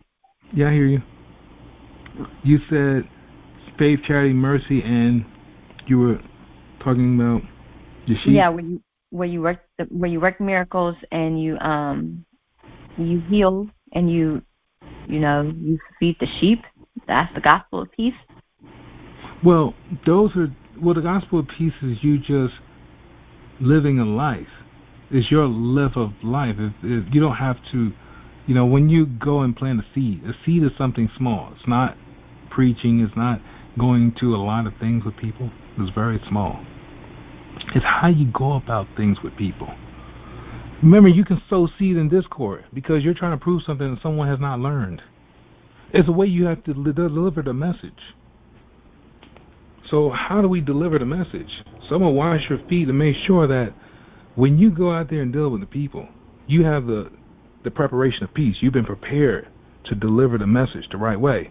Remember when he says, I don't want you to carry no script. I don't want you to carry no change with you.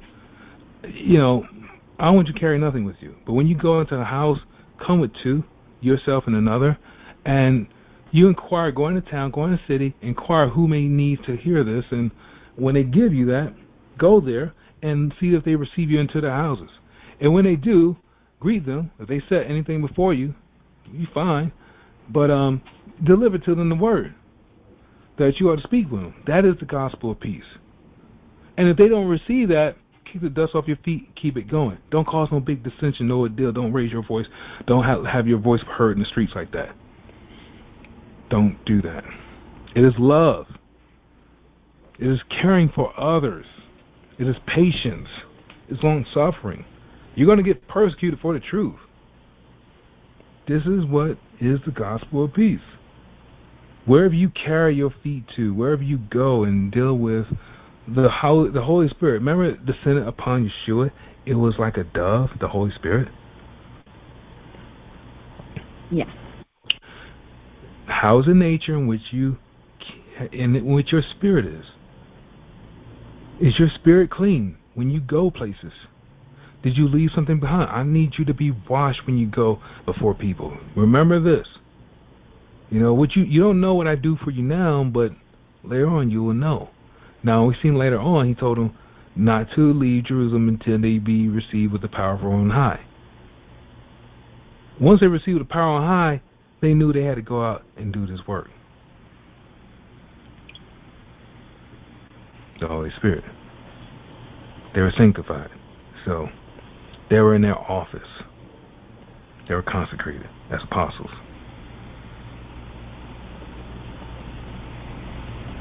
So they had the gospel of peace wherever they go. When you're sent somewhere to do that duty, whatever it is, that's what he's looking for us to do. Okay. You want to get something else concerning peace?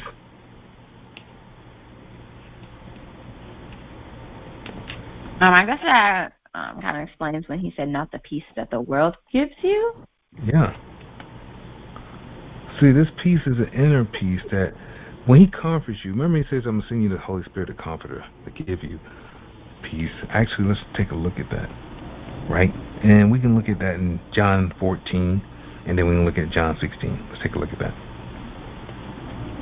John 14, and let's go down into 26. Okay.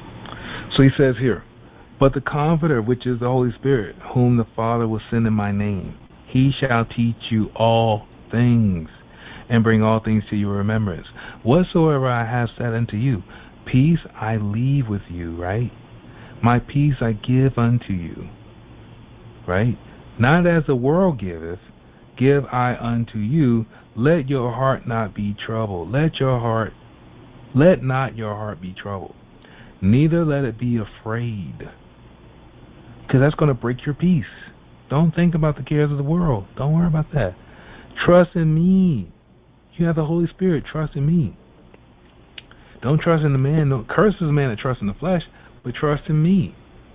That I will never leave you comfortless. You have heard, this is all about faith here. This is all about faith. You have heard how I said unto you, I go away and come again to you. If you love me, you will rejoice, because I said, I go unto my Father, for my Father is greater than I. And now I have told you before it come to pass, that when it is come to pass, you might believe. This is all about faith. Hereafter I will not talk with you much, for the prince of the world cometh, and have nothing in me. But that the world might know that I love the Father, and as the Father gave me commandment, even so I do. Arise, let us go hence. So, what do? We look for receiving those things to be taught of the Holy Spirit, because the way of righteousness is to look for the ways of the Father. He says his ways are higher than our ways. So if we're being led by the Spirit, that is peace. When we're looking for the ways of the world, that is enmity against him. It goes against him. So that's why the sanctification, when we do this walk, or you do a duty of service, you really are against the ways of the world. Your baptism is your dedication unto him. You're in this walk. Now, for you to have peace, you must really search out his ways. And you're going to go through these afflictions. You're going to go through the trouble. But it's up to us to find out this perfect way and how to walk through it. So, he washed his feet. Now, Peter had denied him 3 times. But after the resurrection, he says, Peter, feed my sheep. He told it to him 3 times. Don't deny him. You know something. You got to be able to let it show forth. Now, if you deny him, he'll deny you. Because a lot of times we get afraid. And we said here, we knew Peter was afraid when he denied him 3 times. So he didn't want to be embarrassed about, or maybe he was afraid about being killed. So he didn't deny it. He said, I never knew him. I don't know him. So we see here, it says, don't be afraid. This is your trust. You're trusting in the Most High here. Just like in Psalms 91, He is your buckler, your shield, your rock, all that, and some. Let's take a look at John 16. John 16, and let me see here. This is John, let me see. John 16, and we're looking for...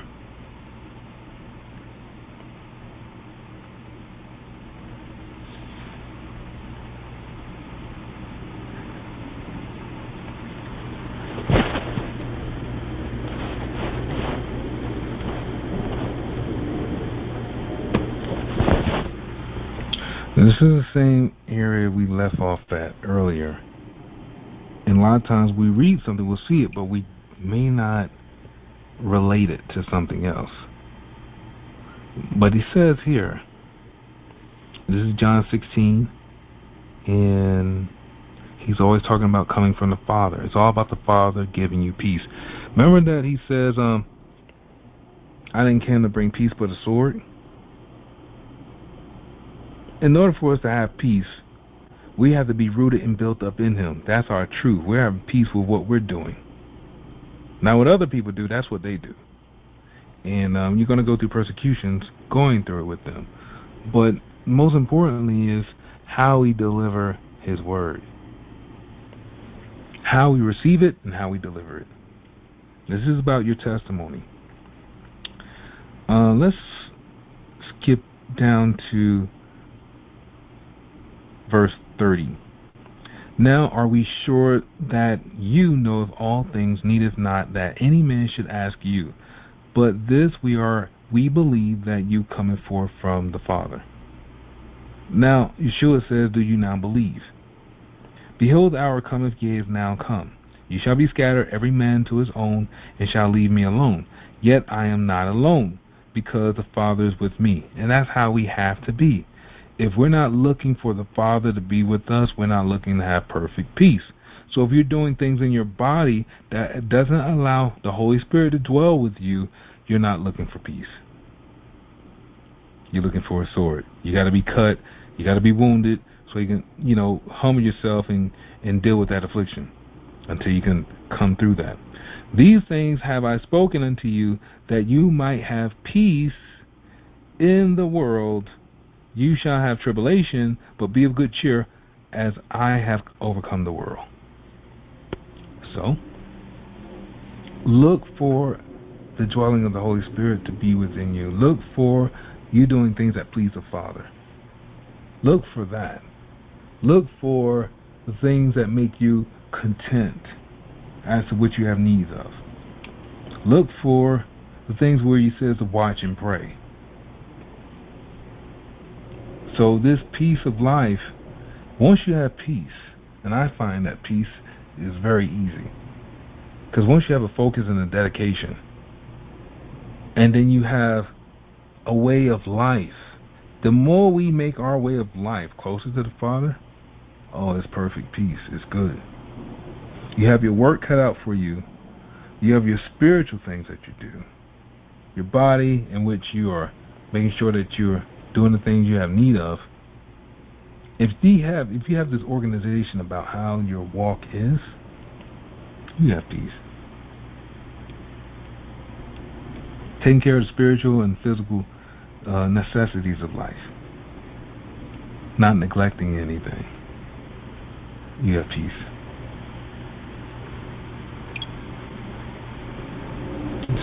I don't, a lot of times people just look at the spiritual. I always look at both parts, because the word is cutting you, and it's a two-edged sword. So it's getting you physical and spiritual. So I look at both parts, not neglecting anything in the spiritual and the natural, and doing those things that please the Father with our lives. All right. Let's take a look at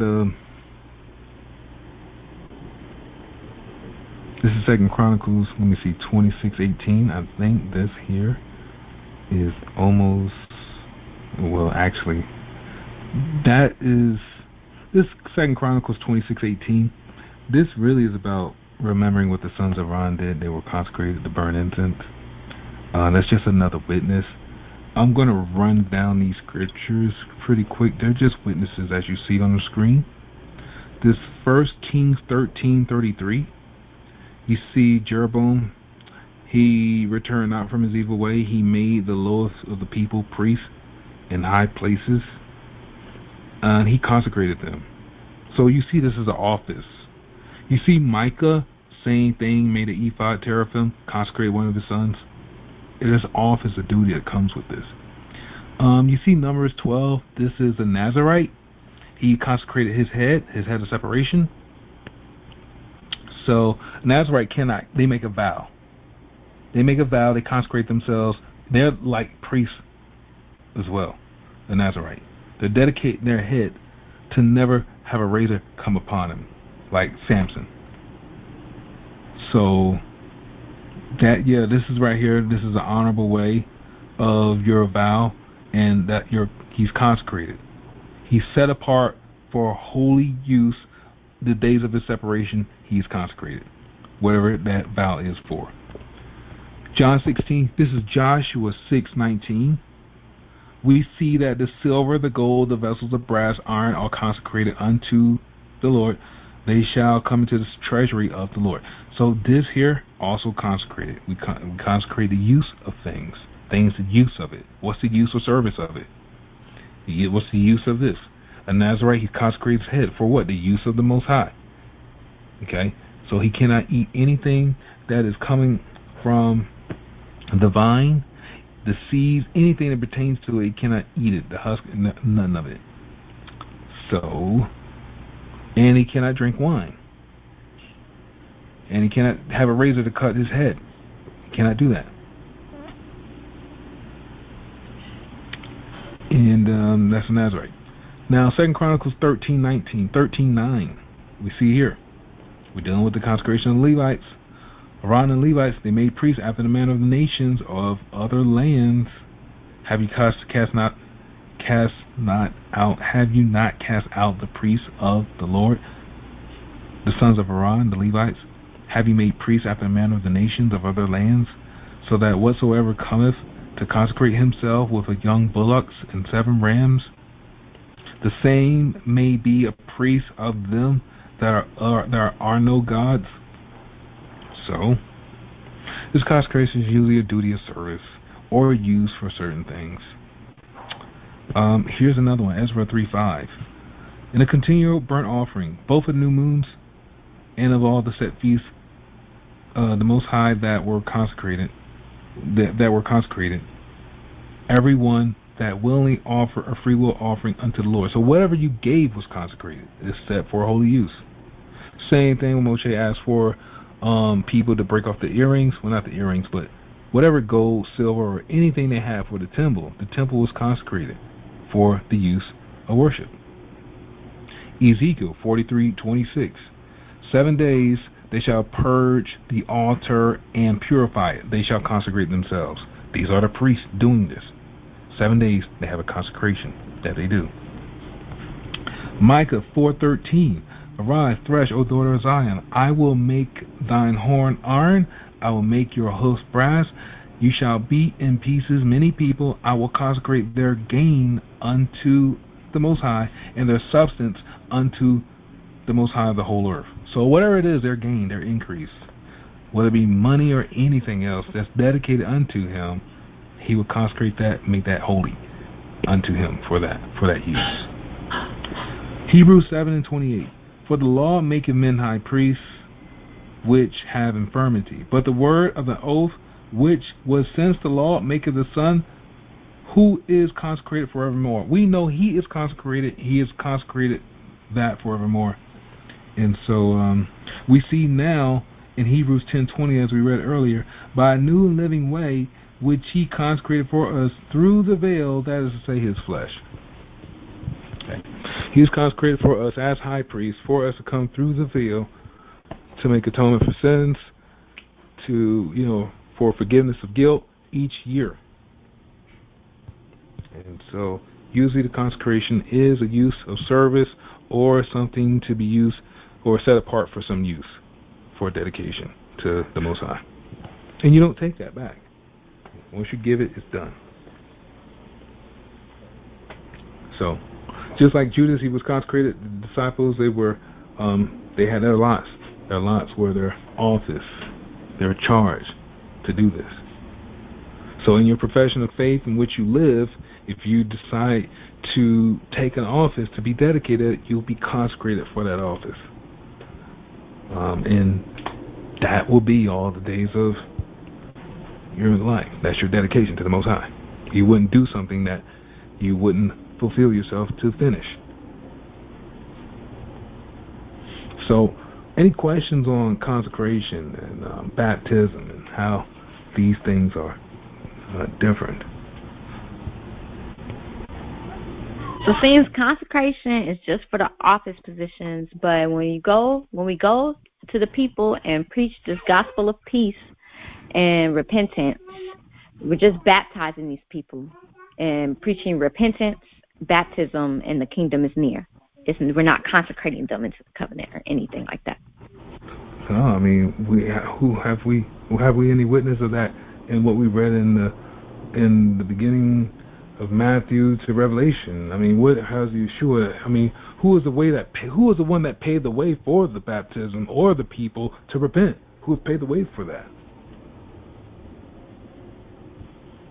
Who's shown us who's prepared the way of the baptism? Who prepared that, and who has, and how many witnesses do we see that this is what they do, all the way to the end? Yeah, where did it begin at, and where does it continue to be acknowledged? I mean, Paul acknowledged it, Peter acknowledged it, James acknowledged it. Who don't acknowledge that baptism? Have anyone said any different than the baptism about when you are baptized, and then you baptize? This baptism is unto repentance for the remission of sins. It's for the remission of sins. And hopefully you have confessed yourself when you do this baptism. You have confessed all that you've done in the world. And some may not take time to purge themselves. They just know, I want to get baptized. They have not even had time to even go through their lives and, feel the sorrow for the things that they've done. And sometimes it takes later, after they have got into the walk, to do that.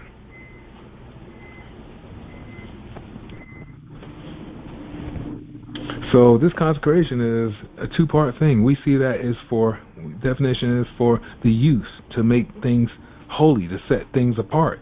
When the people that give, there's money for atonement, the atonement money. That was something for use, to be set apart. There's money in the treasury that Nebuchadnezzar had, the drinking vessels, all that stuff. All that was consecrated. Anything in the temple was consecrated. That's not regular use for anyone. That is for use dealing with the holy things. It's consecrated, set apart. It's holy. That's consecration right there. A Nazarite being consecrated. His head is holy. A priest is consecrated. He is holy for the people. His dedication to office is to serve the people. An apostle, your office, any office of service you get into, that is your dedication to serve the people, your consecration. So when they take the oil and they anoint, like King David, that was his consecration. He became a king. He was consecrated as king. Same with Saul. He was consecrated as king over all Israel. Anytime you take somebody, you see the oil and they pour it on the head, that consecration taking place. You see that in the scriptures a lot. They say that I anoint you, right? They anoint you to do what? To do the work of the Father. That's your office. That's your consecration. That's your calling to do that.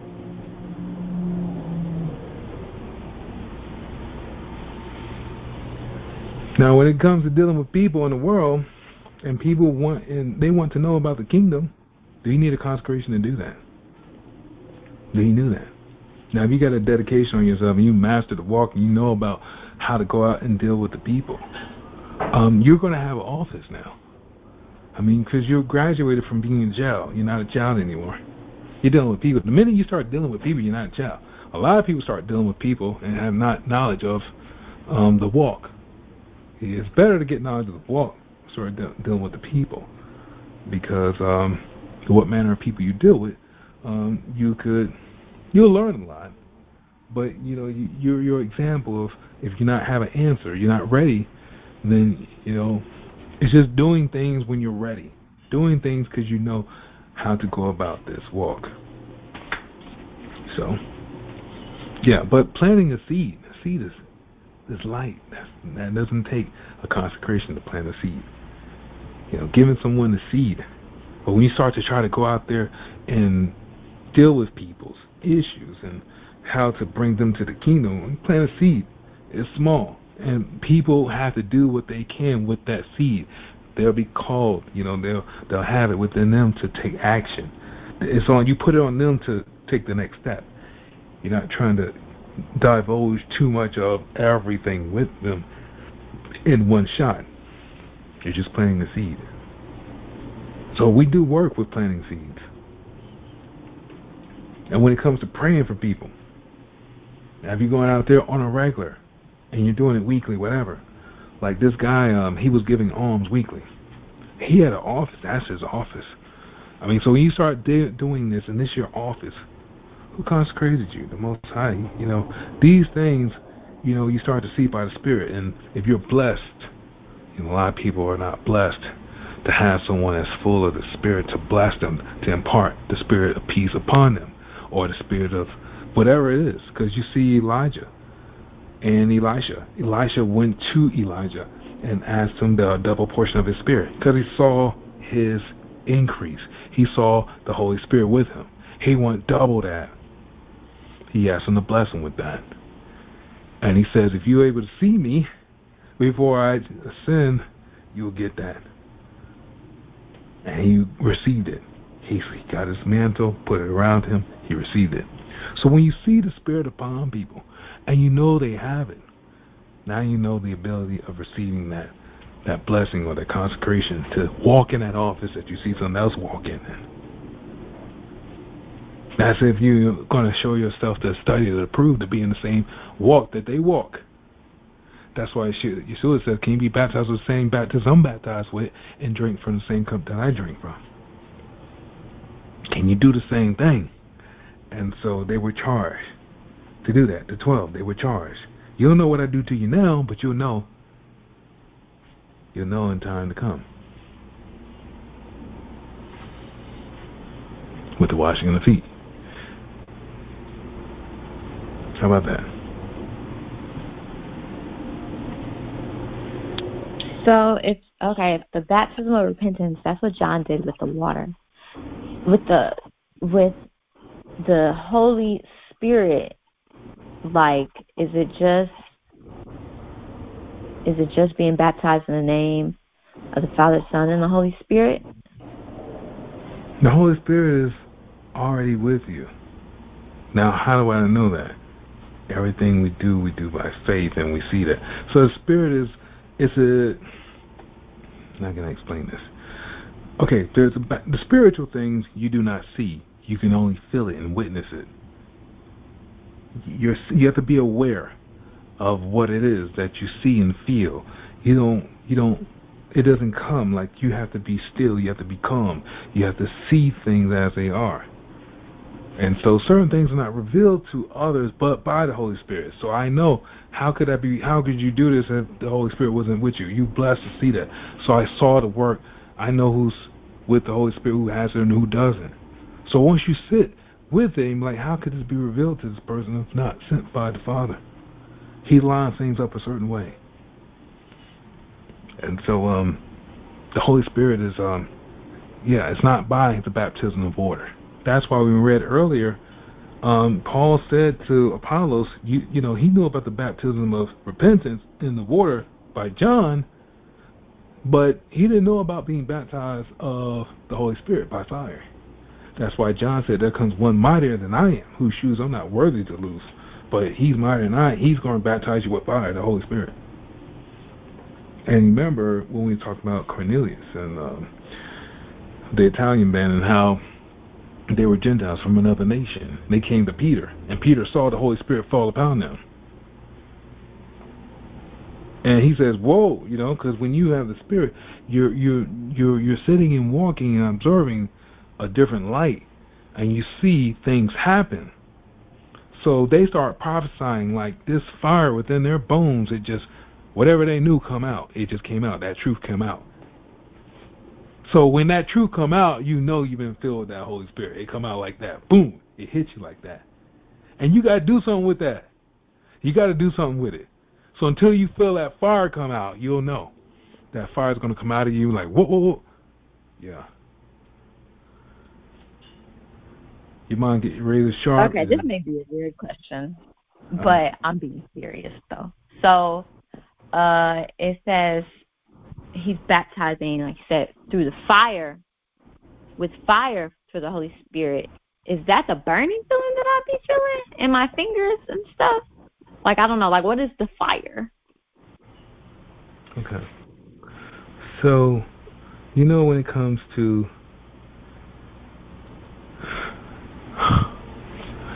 you know how fire is something that you feel that you have a burning passion. You just must do it. It's something, it has to, it's unquenchable. It's an urgency. It's something that is racing. It's something you feel you must do. But when you have this feeling of it, and you're just like you're around, like what's going to activate the Holy Spirit? When things come back to your remembrance, right? And when things come back to your remembrance, it's stirring up the Holy Spirit. When you stir up the Holy Spirit, things come out in a multitude. So when we start to, we're going to actually change the way the things are, but I like for us to be grounded first with what we're doing, because once we're grounded first, it will just come out. The Holy Spirit just come out. It'll bring all things to you. Remember, you start to prophesy. You start to say into things. And when we speak in that, we're going to another dimension. So the things about the Holy Spirit is about the spirit of life, about all the things that are brought back to your remembrance, about the word and what it was said, and about the things we're doing in the time we're in, and the things to come. So when you prophesy, what are you prophesying? The times that are at hand, because you're looking at events taking place. Now you got a word for this, a word for that. You got the word of knowledge. You got the word of wisdom. All this coming to you.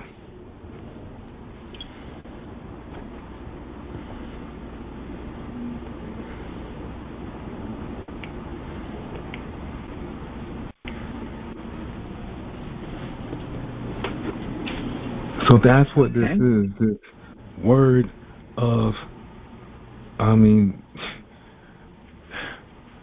you know how you are in a place and you're able to, what if all of a sudden everything just made sense? And you feel like, all this time, like, I know everything about what's about to take place. But you're delivering in a way that it's like you're pouring out water, a whole lot to be received at one time. Holy Spirit. This mighty rushing wind, this clothing tongue of fire. You have the tongue of fire to put out whatever it is, and you're delivering stuff. You're delivering the word of the Father directly. You're pouring out this cistern, something that people can drink from. When in Revelation 22, I believe is that. We can go there real quick. Let's look at this right here. Revelation 22.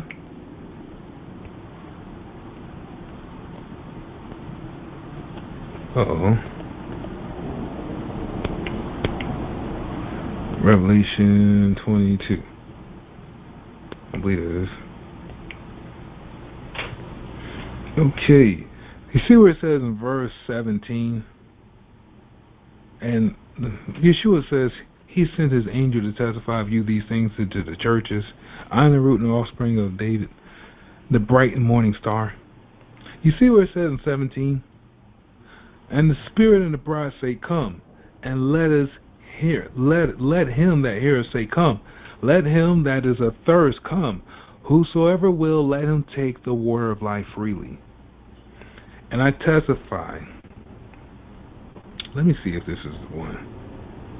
The Spirit of the bride say, come, and let him hear say, come. Let him that is athirst come. Whosoever will, I let him. Whosoever will, let him take the water of life freely. All right. So he says, for I testify unto every man that heareth the words of the prophecy of this book, if any man shall add to these things, the Father shall add unto him the plagues that are written in this book. And if any man shall take away the words of the book of this prophecy, the Father shall take away his part out of the book of life, out of the holy city, from the things which are written in this book. So if you know what's written in this book and you prophesy, and it says that these guys, they were speaking in tongues, and we see in Acts they were clothing of fire, this mighty rushing of what, when you drink something, we're talking about the prophecy, things to know about what is going to take place, things that are pertaining to salvation. So you're talking about the kingdom. And so when you see the Spirit and the bride, they say, come. The bride is who? Zion. And the Spirit, Yeshua gives us the Holy Spirit. It says, come. Let us here say, come. And let him that is athirst come. And whosoever will, let him take the water of life freely. Let him drink. This water of life that people need. When you're going out to people, like you were saying earlier, going out the gospel of peace, you're speaking things, people are thirsty out there. They don't know. You know, it's like being in the desert and you are on dry land. You come with water, your spirit is flush, it's plush, you have plenty to drink. All it is, it requires you to drink. Like Lazarus, just put a little drop on my tongue. I'm starving out here. It's a war out here. I need some spiritual, I'm thirsty. Like, can I get a drink? So when you pour out from the living waters, this system, when you pour out from that, they're receiving this water life freely. It's no charge. We're not charging people for this. This is freely for people to come and receive. And when they drink from it, they're getting things quenched. Now they're getting back on track. So I know the Father, he answered my prayer. I saw that this is the one who he sent for me to drink from, for me to get this from. But if we do things that are not according to what is written in this book of life, or, what's written in this book, then he'll remove our part from the book of life. So that's why it's important that we get this right when we talk about this plan of salvation, or the way in which we are doing things. The covenant of baptism, the doctrines of baptism. You didn't see the doctrine of consecration. Remember we were in Hebrews 6?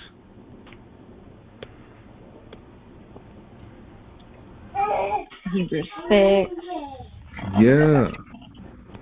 We were in there earlier. Yeah. Right? So at the beginning, he says, leave this off. Therefore, leaving the doctrine of Christ.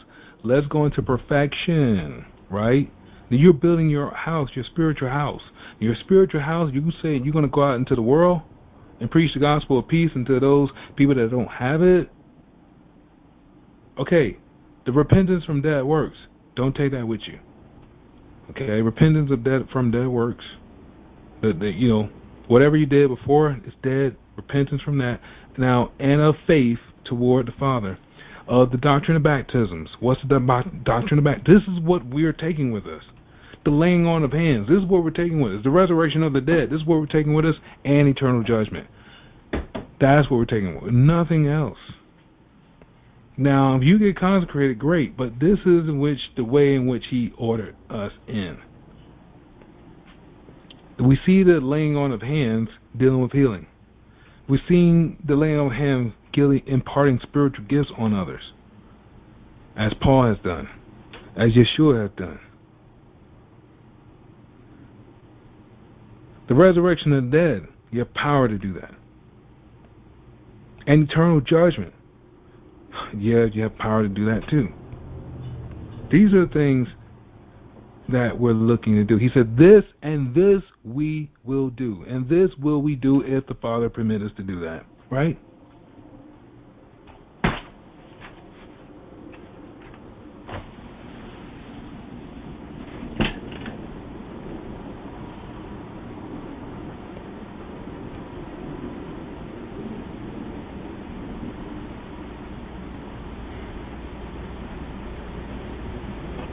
So that's what it means when he says, out of his belly shall flow rivers of living water. Yeah. Okay. So that living water, where does it come from? Because that water is dealing with people have need of.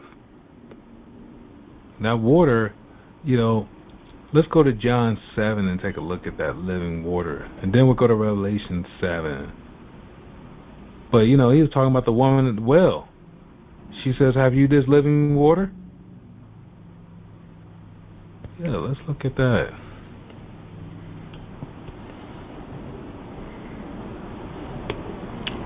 But he was talking about eternal life. He wasn't talking about drinking regular water. If you got the Holy Spirit, that's the only way you can get salvation. That's eternal life. The Holy Spirit is way to receive eternal life. So the Holy Spirit is bringing all things to your remembrance, and that's how you drink. You drink from that cistern. The Holy Spirit is springing up everlasting life. Now, he didn't say it like that, but he knew that we wouldn't have no power until he leave us. He said, I'm going to leave you alone. I'm going up to my Father, but I'm going to send you a comforter.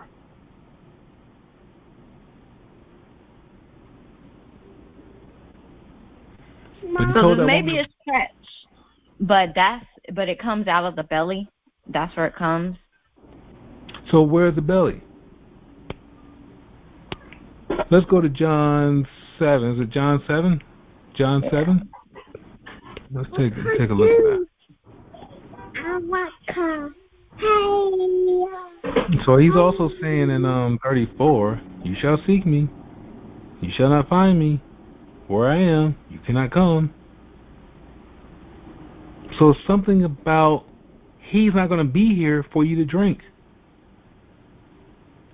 Okay? So let's look at this connection from 34 all the way down to 38. You want to take a look at that? Read that.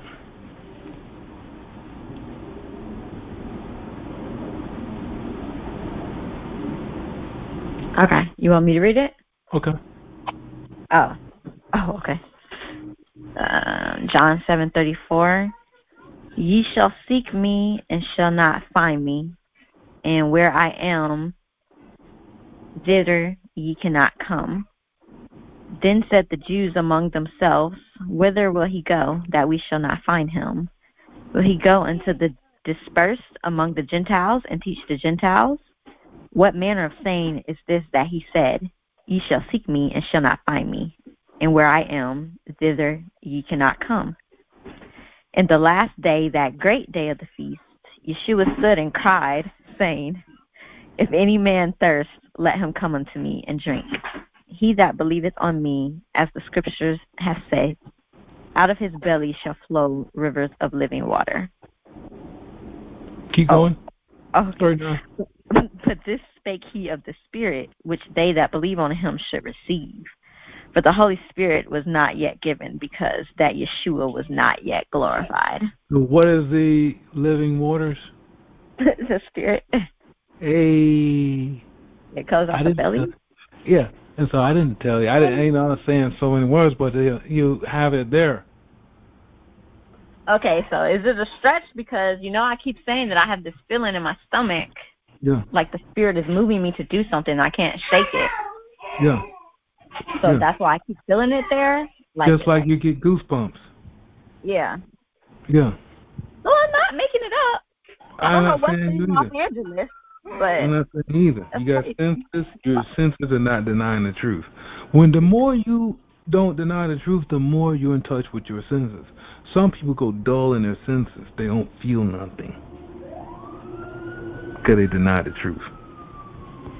Now you will lose that gift when you start denying it and doing what other people. You do it, you resist it.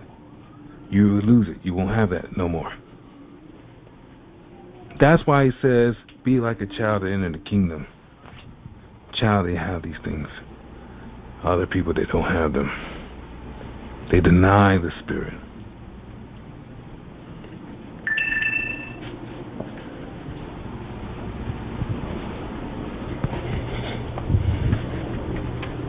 That's beautiful.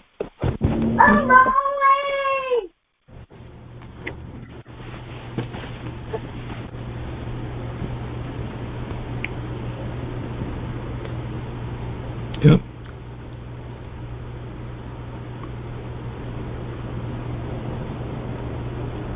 So being that I have been consecrated.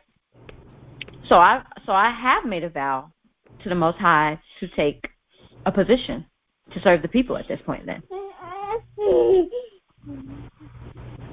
Right? Is that what they're saying?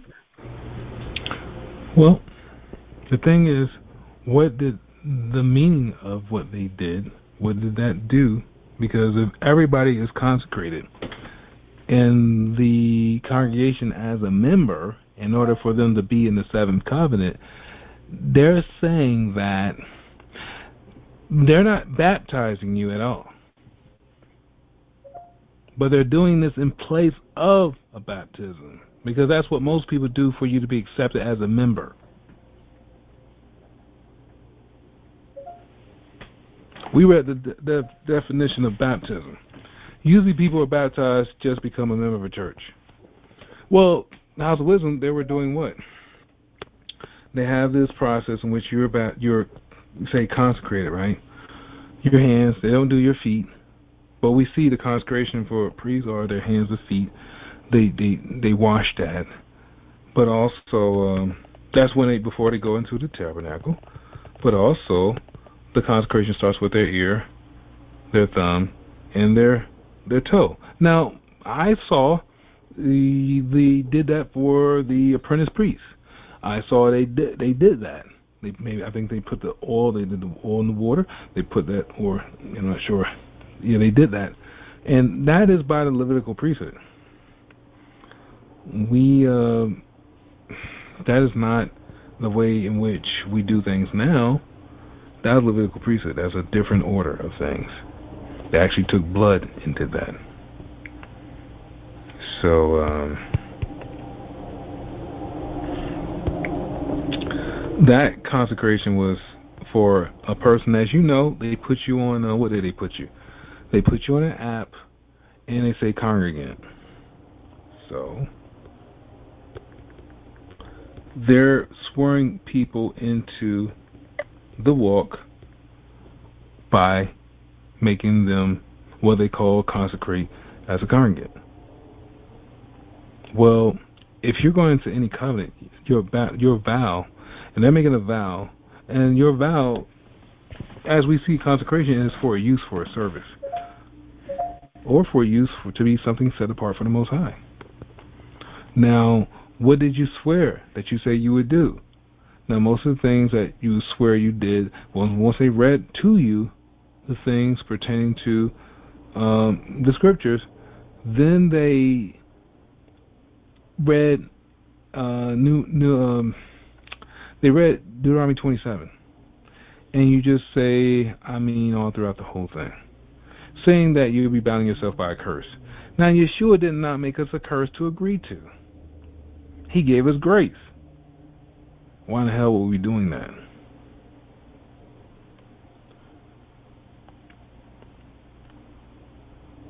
We don't make consecrations by curses, binding yourself to a curse.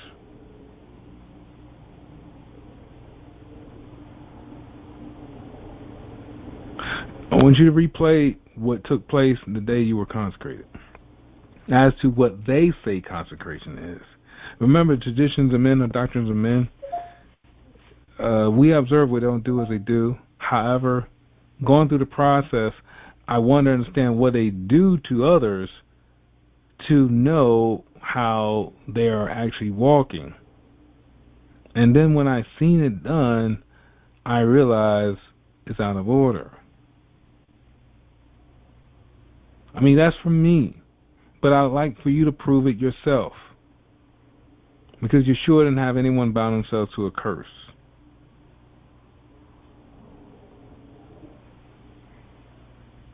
His body was made a curse for us, not for us to make a vow to do anything like that.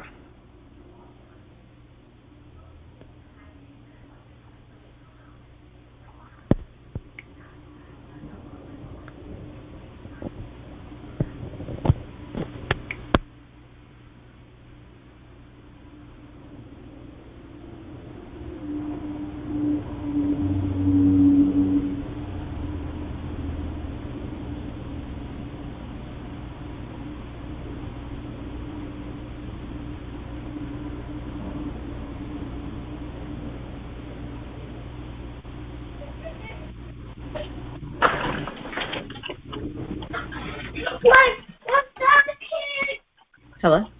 Yeah. So, do you remember about the consecration? In the beginning, when they took you in a room and they read to you the scriptures, what that was about. You mean when they read the Deuteronomy, what is it, 15 Well, or Deuteronomy 28? 27. Deuteronomy 28, they read the blessings, or I doubt, well, yeah, cursed if I do this, if I do that, if I do that. Yeah. So the curses, if we read we read that has nothing to do. And we're not cursed. We're not living under that anymore.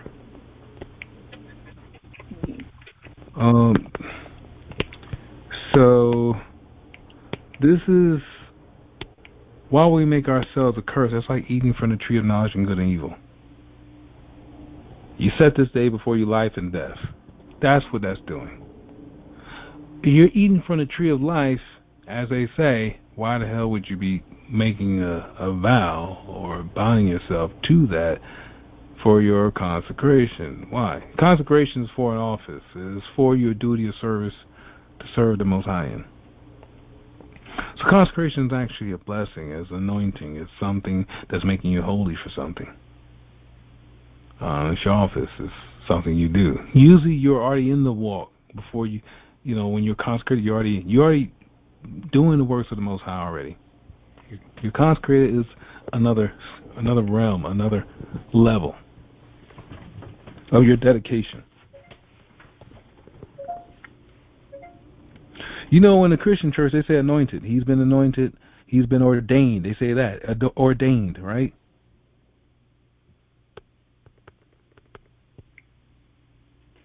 Yeah.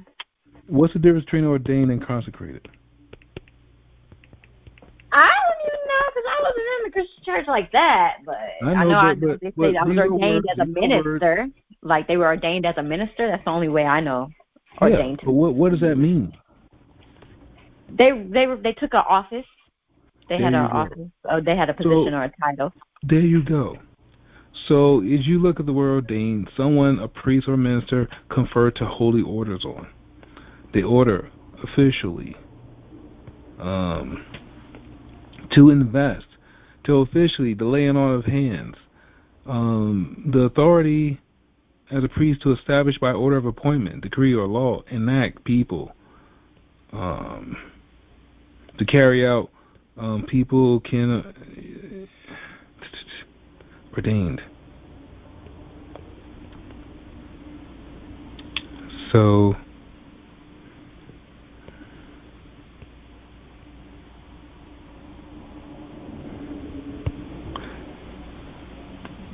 Something that makes it official.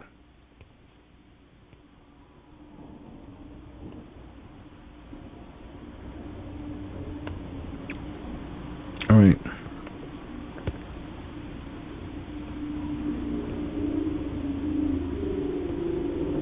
Okay. So, but that's basically what we're getting at here. Old Testament, you see consecrated. Testament, you may see ordained.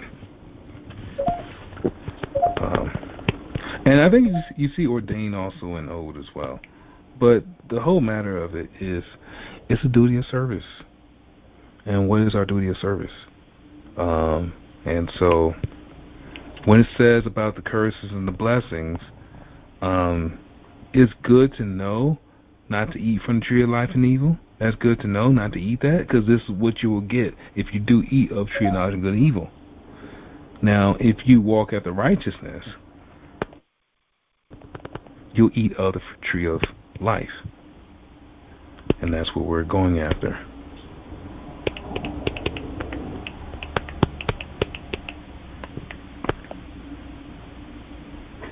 All praises. But yeah, let's take a look at curses. You know, did he set us up to walk or to bound ourselves by a curse?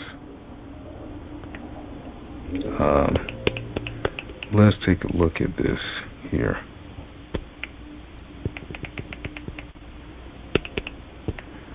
Why would we? It's good to have knowledge of what not to do, because this is a punishment. Curse is a punishment. Now, when Moses and his covenant, they did that. We're not in that covenant anymore. If this covenant gives us access to eternal life, then we ought to be looking at this grace. Who did preach about curse?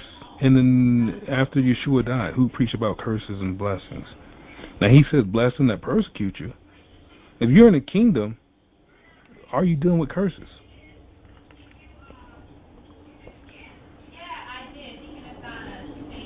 He says, love your enemies, bless them that curse you. He says, he that curses father or mother, let him die to death. You're in the kingdom. He said, depart from me, you curse, into everlasting Father. So how can you be in the kingdom and be cursed? You're in him. You're rooted and built up in him. Bless them that curse you. And pray for them that despitefully use you. But he says, you know, when we start looking at a lot of things, some people will curse themselves. They will do that. They'll bound themselves under a curse, just like they did for Paul, and wait for him until they wanted to kill him.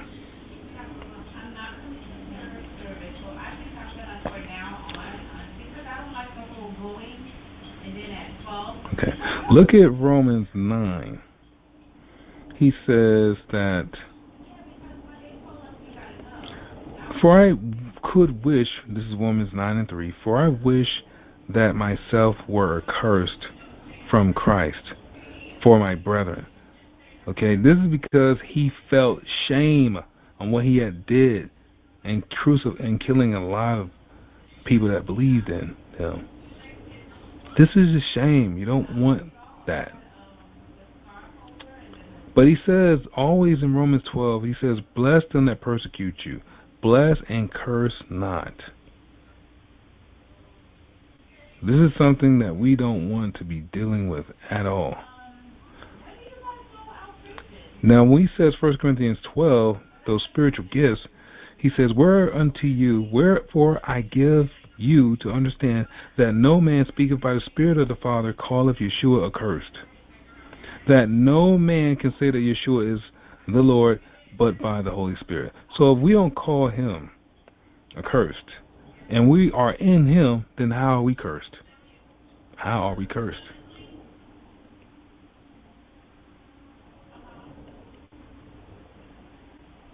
But here's how we're going to look at this.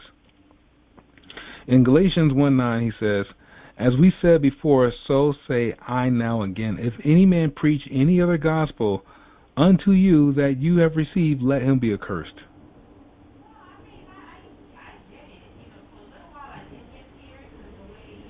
How about that? That's how you're going to be cursed, because you're not following after the ordinance of Yeshua that he laid for us. Galatians 3:10. Are for as many as are the works of the law as under the curse, for it is written, Cursed is everyone that continueth not in the things which are written in the book of the law to do them. This is Galatians 3, and this is pretty much what, if we look at, we're going to look at this, that the blessing of Abraham come on the Gentiles through Yeshua, that we might receive the promise of the Spirit through faith. Now he says, Brethren, I speak after the manner of men, though it be a man's covenant, yet if it be confirmed, no man disannulleth or addeth thereto. But now to Abraham his seed were the promises made. He said, and to seeds, and of many, but as one, and to thy seed, which is Christ.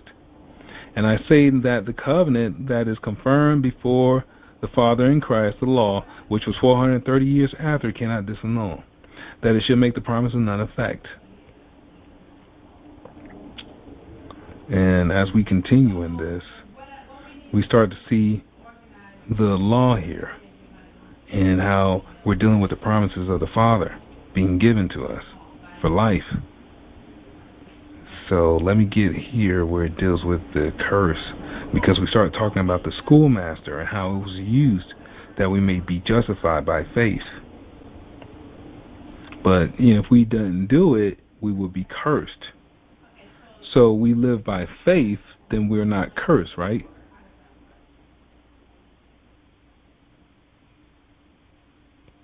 Yes? Yeah, No? right. It was imputed for righteousness. Right? And the justified live by faith. Right. So how he redeemed us from the curse of the law, right? You see in verse 13, Galatians 3? Yeah. Now he redeemed us from the curse, being made a curse for us. It is written, Curses everyone that hangeth on a tree. That the blessing of Abraham may come on the Gentiles through Yeshua, that we might receive the promise of the Spirit through faith. And then you see in verse 10, For as many as the works of the law are under the curse. The works of the law are under the curse. That's that tree of knowledge of good and evil. For it is written, Curses everyone that continueth not in the things which are written in the book of the law to do them. But no man is justified by the law. See that? In that the sight of the Father, it is evident that the just shall live by faith.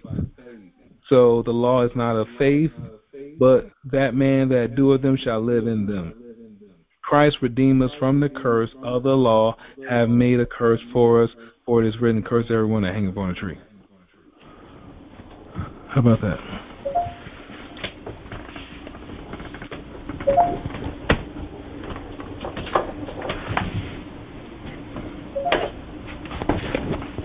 How about that? Yeah. Oh, it says, and that we might receive the promise of the Spirit through faith. That's good. So why would we? And I always believe in, I learn by being humble. I learn where people err at when people don't consider everything in the scriptures, and they just start reading out of stuff and trying to do everything that they see. Don't try to pick up this book and try to do everything in here. He redeemed that. As certain things he fulfilled. So when he fulfilled this, you don't have to do that. You have to know the distinction between what he calls you to do, what he that we don't have to do. We live by grace. We don't have to. We're not under no curse. We're not cursed. Now curse everyone that don't do them. But this is by faith. We live by faith. So you live by faith. You're learning. You're learning. You have grace in all this. It covers you. He covers you. He's your head. And so we have to live by faith that everything's going to be all right. And we're going to treat each other. We're going to walk with the gospel of peace for righteousness. And we see that even the heathen, they live by this. Okay? So how are you going to say the heathen are cursed because they don't do it? So it's not. One law for all. One faith for all. Faith for uncircumcision, faith for circumcision. It's all the same. So, what is that? Was it really a consecration? What is that? What is that? I don't know what they're doing, to be honest. I mean, I'm just saying. I mean, I don't know what's happening. I don't know what they're doing. How are you going to read the curses and the blessings and you're sure you redeem us from that? What was that? Lord have mercy. He said, Abraham believed in the Father, it was imputed, accounted for him for righteousness. That's all he ever said was you believe in him and do what he believed. Do what's in your heart. Just do it. Even the Christians know this. The Christians are far ahead spiritually than where they are.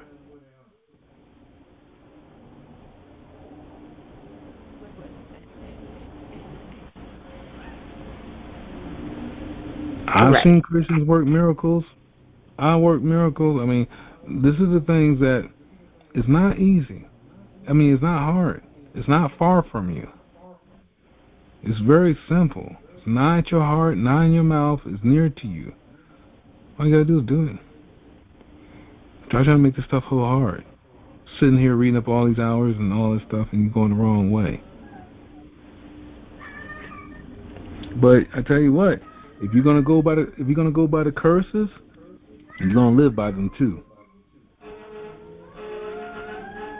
If you're gonna go by them curses, you're gonna live by them too. Curses, he says in verse 10, curses everyone that continue not in all things which are written in the book of the law to do them. You're gonna live by that.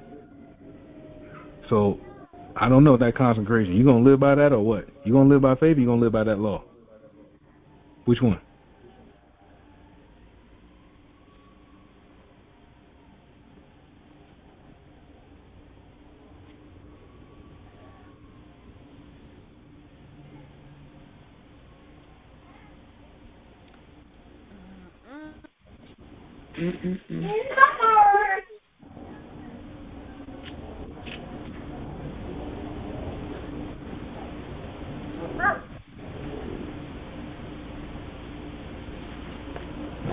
I mean, take a look at verse 12 and 13.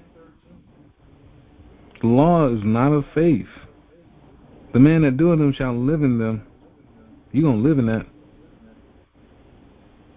He redeemed us from the curse of the law, being made a curse for us.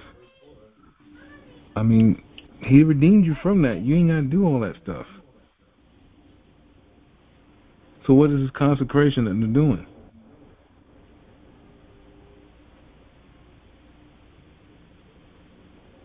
At this point, it seems like it's just a stumbling block. As is written in Revelation 2. It's going to bind you with some consecration, and I've never seen consecrations being with curses. You're getting your anointing from the Spirit of the Most High. You're getting your anointing for a position, for use, for being master's use. I haven't seen it where you're bounding yourself to be a member of a congregation.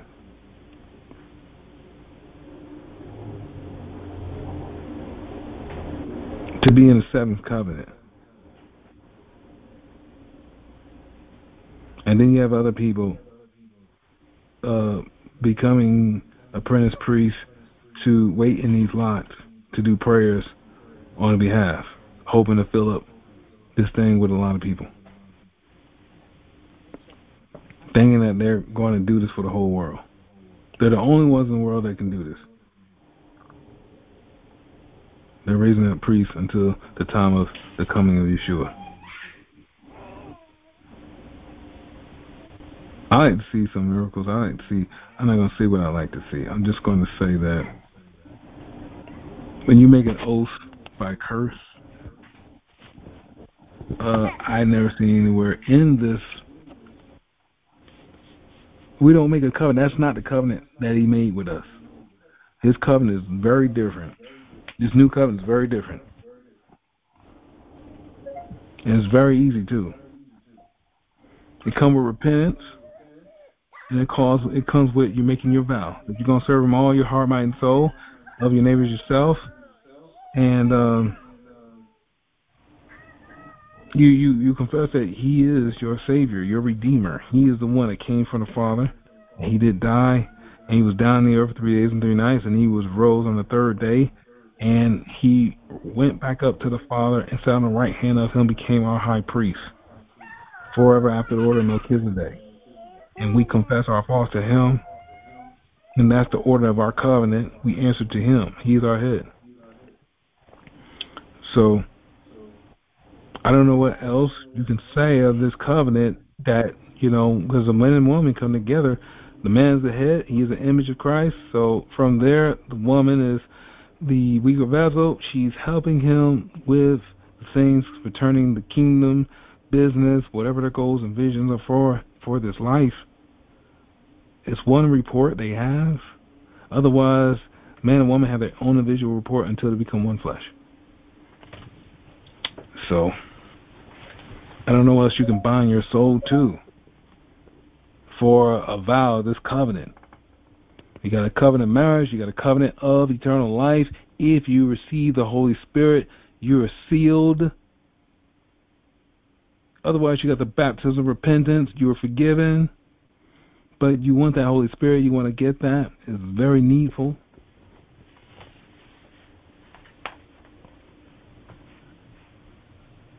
The Father will give you whatever you ask for, right? Because he has a relationship with you. You have the Holy Spirit. He won't leave you comfortless. He hears you. He knows what you need before you ask for it. Now, you are cursed, definitely, when you're not walking with him. You don't know him. You're not in his covenant. But he has a way that he prepared for us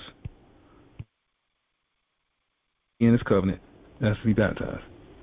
And so they asked him. This is Acts. If we go to Acts 2 here.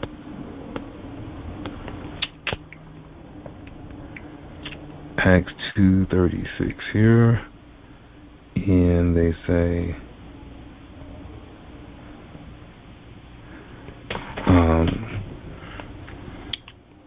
so they were saying in verse 29, Acts 2, they said, men and brethren, let me freely speak unto you about the patriarch David, and that he is both dead and buried, and his sepulchre is here with us unto this day. Therefore, being a prophet, and knowing that the Father has sworn an oath to him, that of his fruit of his loins, according to the flesh, he would raise up Christ to sit on his throne. He, seeing this before, spake of the resurrection of Christ, that his soul would not be left in hell, neither his flesh did see corruption. This Yeshua, who the Father raised up, whereof we all are witnesses. Therefore, being on the right hand of the Father, exalted, having received of the Father the promise of the Holy Spirit, he hath shed forth this, which you now see and hear. If you got the Holy Spirit, how are you accursed? Come on now. You got the Holy Spirit. You teaching about faith, knowing that you must receive the Holy Spirit. How in the hell will you be cursed? No one accursed will get the Holy Spirit. No one. So why would you bound yourself with a curse?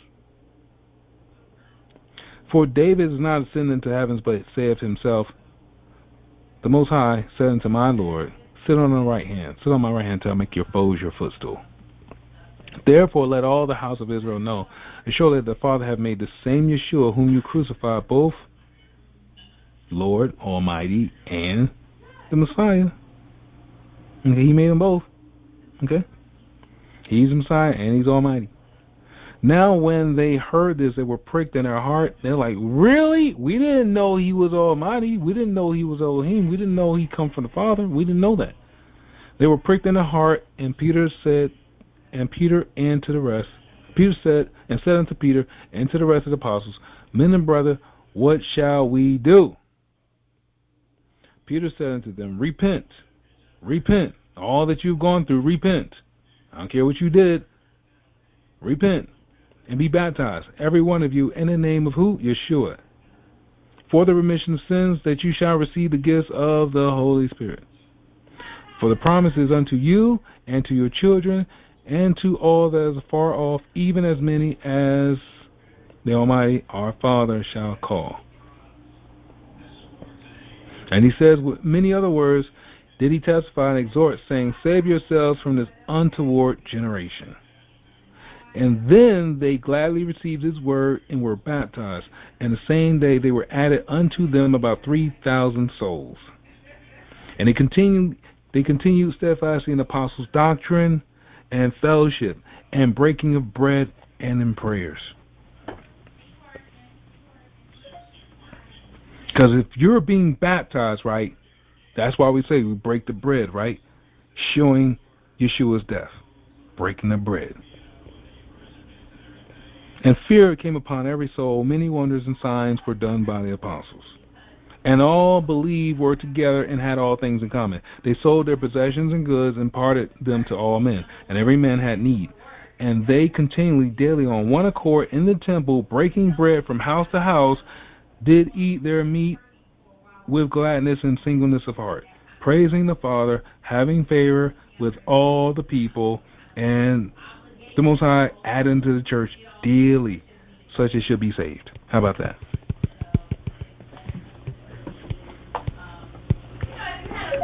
But I challenge you to go throughout this, what we say, New Covenant, right? Go throughout all these books and find about us making a vow to be bound by curses. I challenge you to find if you can.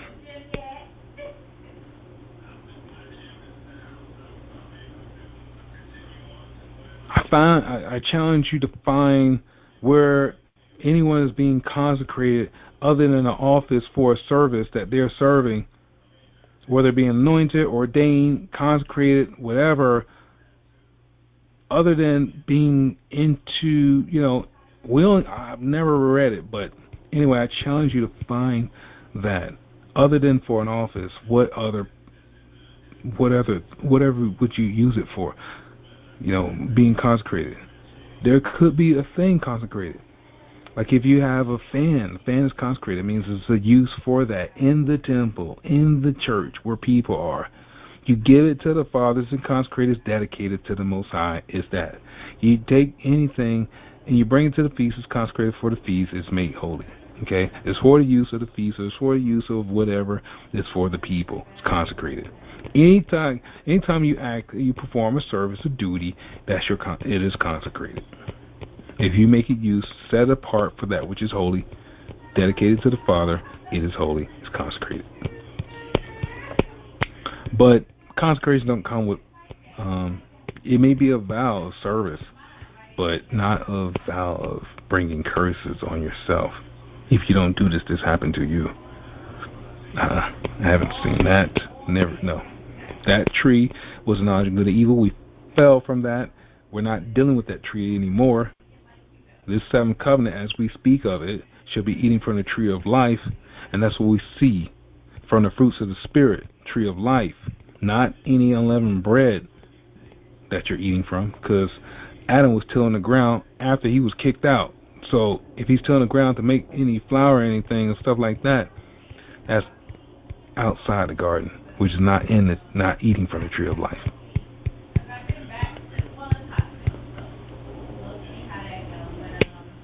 Anything else?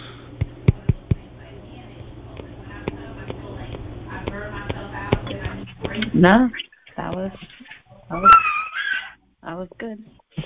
Yeah, but where is it that we bound ourselves with a curse?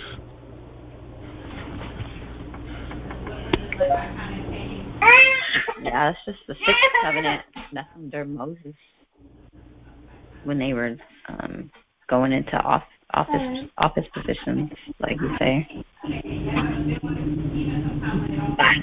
Hannah.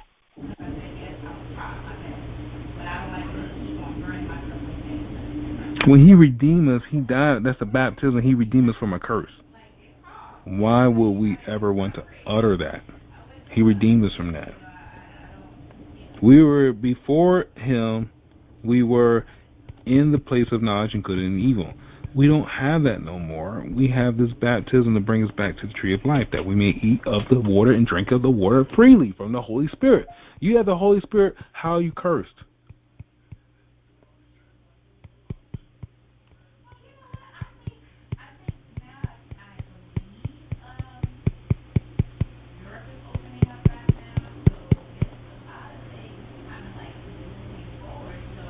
So we have to take what we have in the old and know our place with that in the new. We have a new covenant, it's different from that covenant. And so a lot of people teach without understanding of both covenants. What Yeshua fulfilled, he fulfilled the end, he put an end to the law of curse.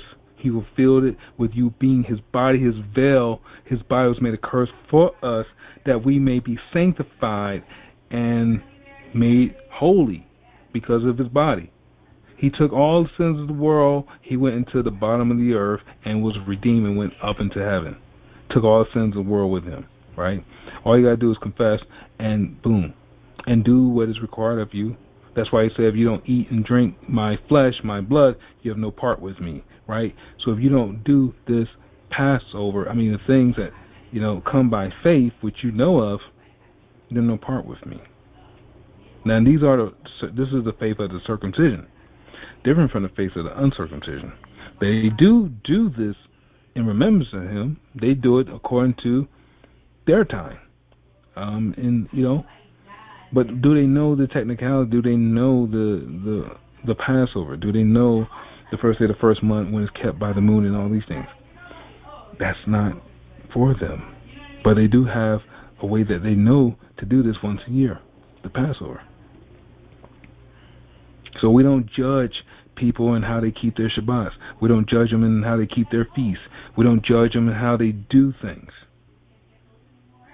As long as we know, by faith, this is what people are doing, hey, we deal according to knowledge. We're good. At least they're not cursed. The Gentiles not cursed, and anybody that's circumcision not cursed, if you give your life unto him. There's no curse for that. So what are we dealing with for consecration of a curse?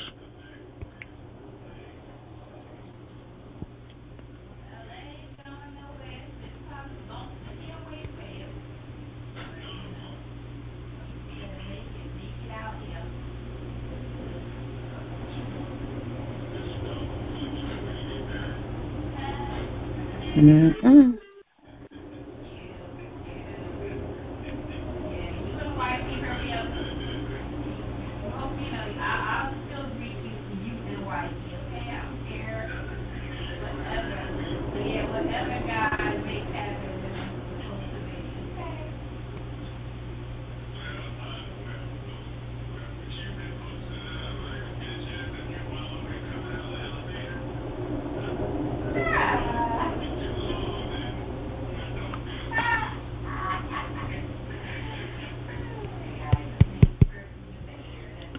All right. Interesting stuff.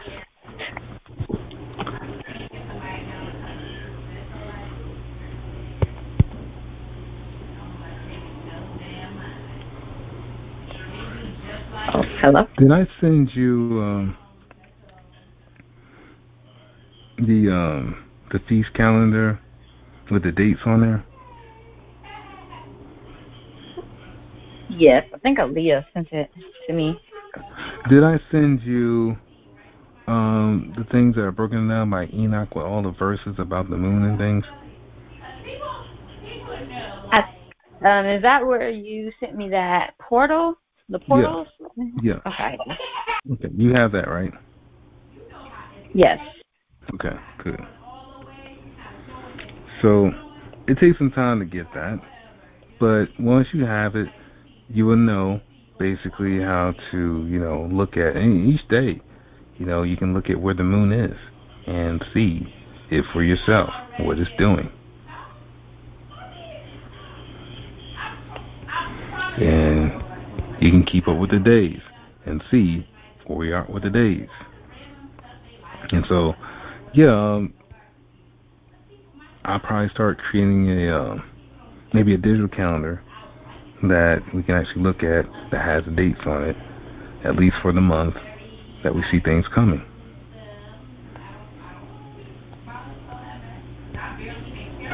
Okay. But for the most part, looking at the signs, what they are. I mean, that's something how we can meditate and get to the place where we're called to be. Besides, there's a part that's spiritual where we have to look at the creation, things not made by hands.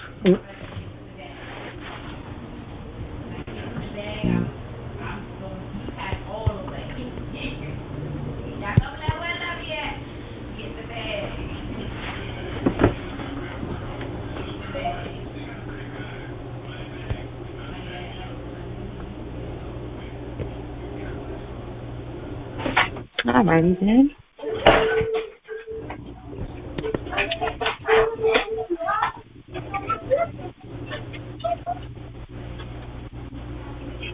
But yeah, everything that you were taught, by anybody, you have to prove it, challenge it, look at it. Where does it say this? Where is it? Oh, you did this. Why did this happen? What are we doing? When you start to say that you agree, eventually the word I don't use because to me is something different than what most people, a lot of people look at or amen as, but I also know that Amen Ra, and I see that certain places is referenced that. But when I heard them saying and wanting people to say that after each things, like you're agreeing to a curse. So I didn't see like in the Old Testament. I see it usually in Deuteronomy 27.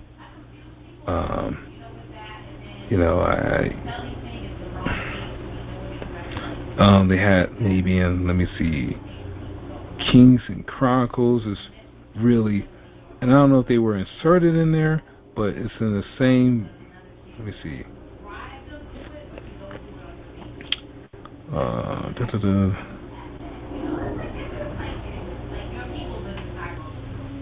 But yeah, to me, I just don't really go into it and why that was there. But anyway, when it comes concerning the laws and we see people, this is where I see it being used when people are affirming something. But why would we affirm a curse? Now, in Deuteronomy, I think it's 30, Moshe said, I set before you life or death. Yeshua is not saying the same thing with us.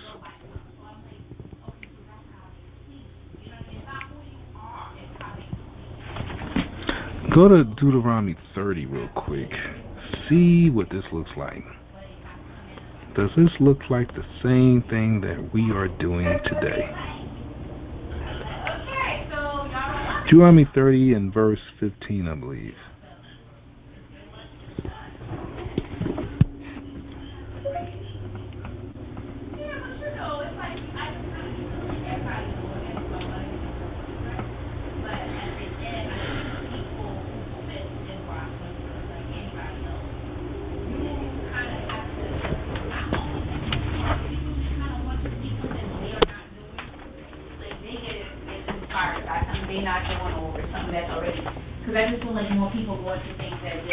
No, they look the same. No. What's that? I said, no, they look the same. These things something totally different. Yeah.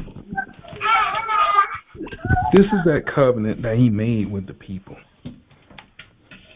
Is Yeshua making the same covenant with us?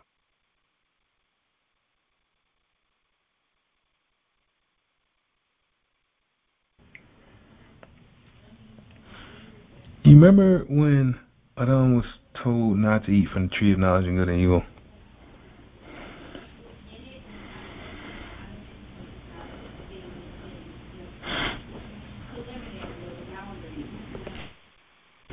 Remember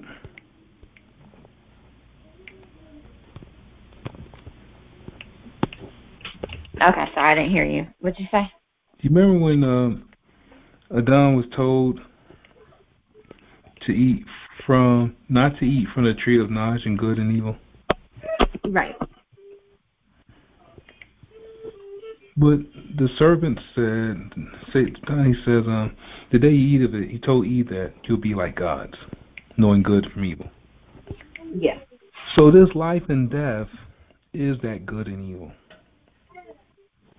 Now, Yeshua, he didn't make a covenant with us for death. He told us that we have victory over death. That's the resurrection. Yeah. So we have power over death. Why? He said, I can give you power to do what? Raise up the sick and the dead. This is not that covenant. Gosh. Yeshua, he put death under his foot. He says, we read that, put my enemies under my foot. We was just in Acts, right? Acts chapter 2. Mhm. We go back in Acts chapter 2. And we see it in Psalms 42. Psalms 40. He said, till I made your enemies your footstool, right? See in Acts 2 and 35?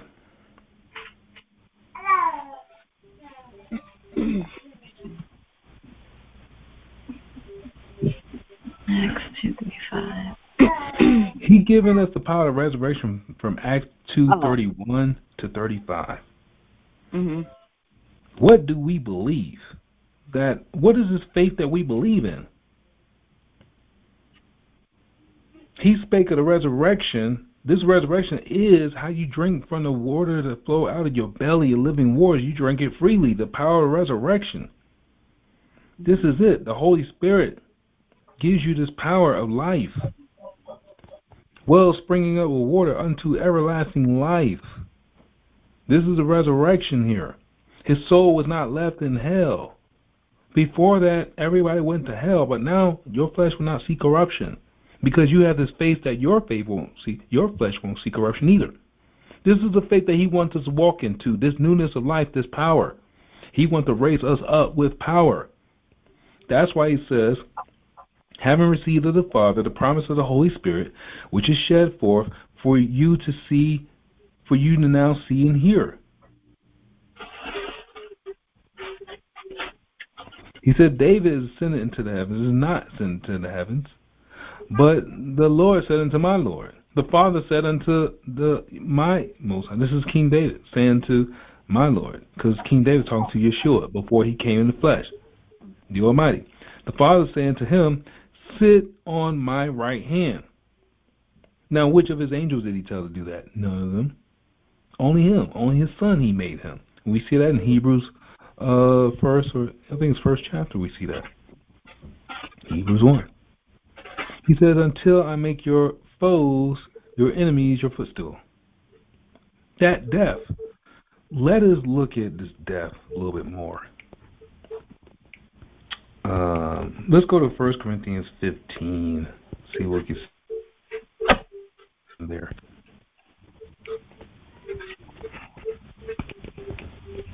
Is 1 Corinthians 17? 15. Oh.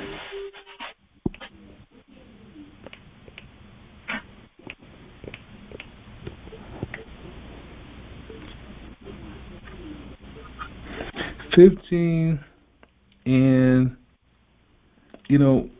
and we're going to go to Revelation 2 and see some things. 15 and let's go down to 54. 1 Corinthians 15 and 53. Actually, let's start at 50. Oh boy, this is all good. 50. Oh my goodness. I mean, I should all do this. My goodness. So we start from 45. This is good stuff. So the first man, Adam, right? That's how death came into this world, through Adam, right?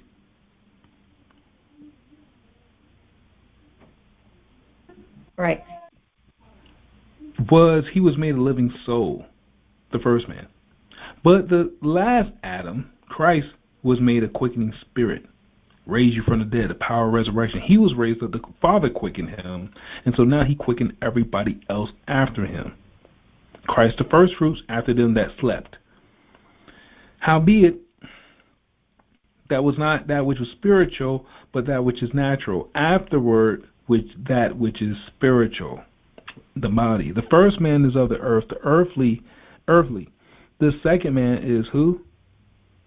Yeshua from heaven. How about that? Now, as is earthly, such are they as that are earthly. And as is heavenly, so such are they also that are heavenly. As we are born in the image of the earthly, we also shall bear the image of the heavenly. That's what we're here to do.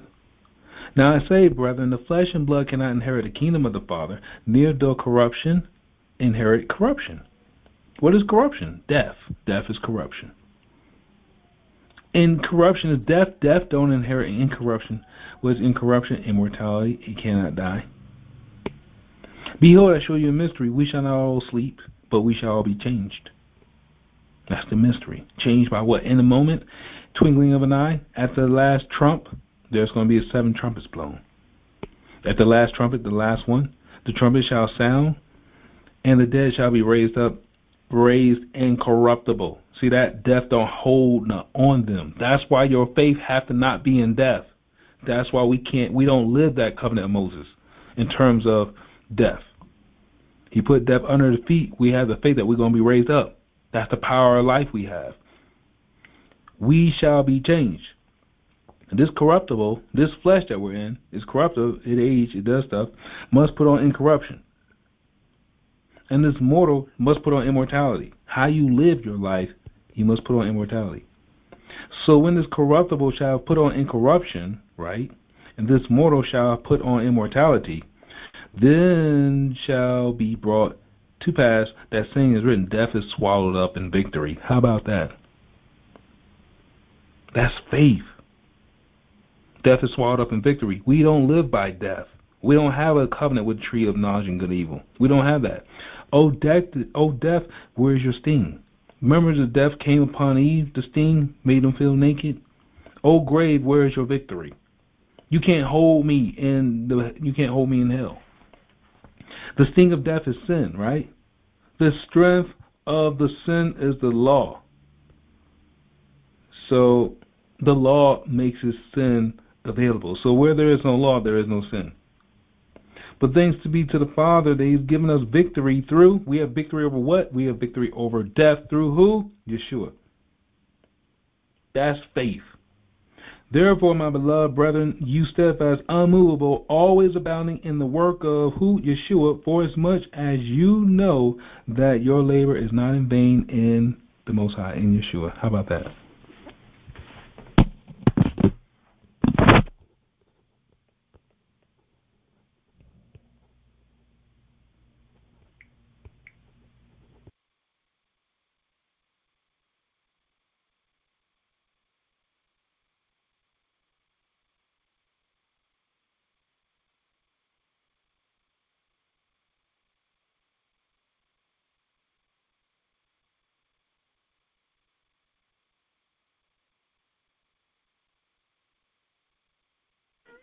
Hello?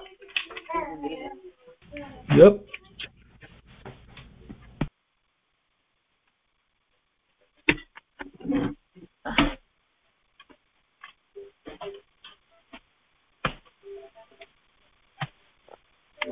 So what you think about that?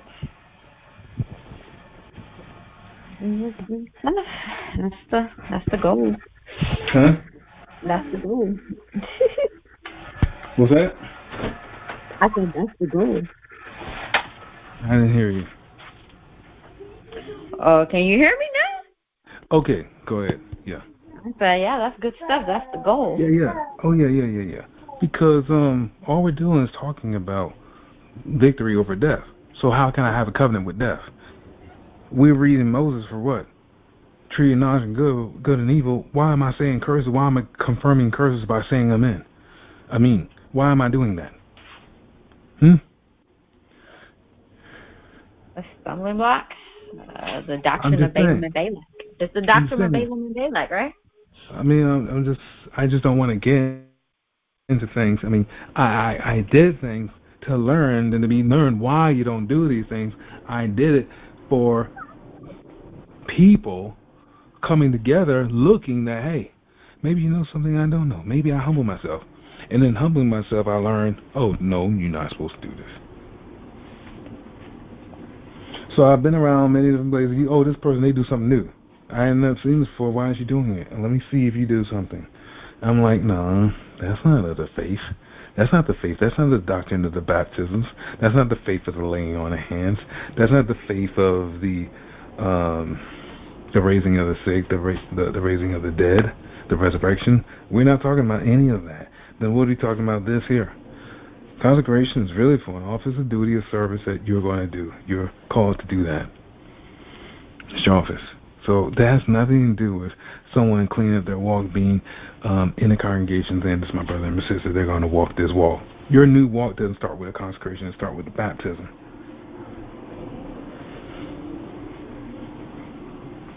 So let's not be deceived based on what people do.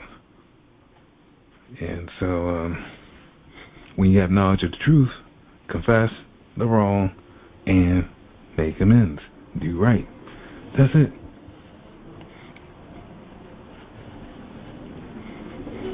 So if you've already been baptized before, you don't need to be rebaptized. You have been baptized unto Yeshua, right?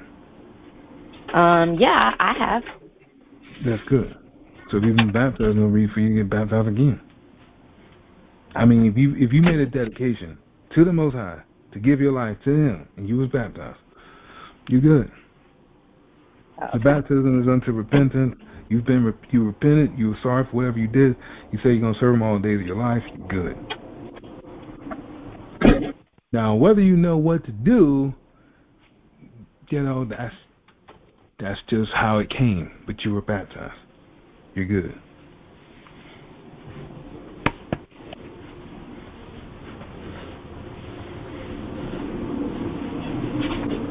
All right. It ain't but one baptism, one faith, right? One baptism, one faith, one Most High. And we just read that, didn't we? How many baptisms you got to go through just to get some peace? Yeah, one baptism. Yeah, okay. You know, you got the Hebrew Israelites. You didn't get baptized with us, brother. You got to get in this water now. Yeah. We don't know about that church and how they did. They ain't believe in Him the way we do. They ain't calling Yahawashi. They didn't call on Him, so we got a different way how we do it. Go and come up in this water and join us in here. We got to put your name in the book. You know, do all this stuff. We got to take you through, you know. You got to be one of us. We are not saint you. We're not saint you. You just saying stuff. You saying, you know, we ain't got no truth. We ain't got no truth here. Name but one Father in heaven unto all men. You know, we're not to judge or give respect unto. Let somebody live with their faith and how they live with that.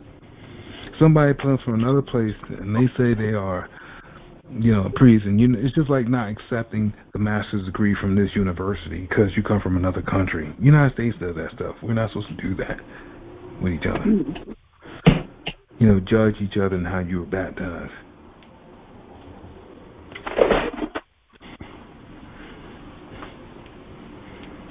That's it.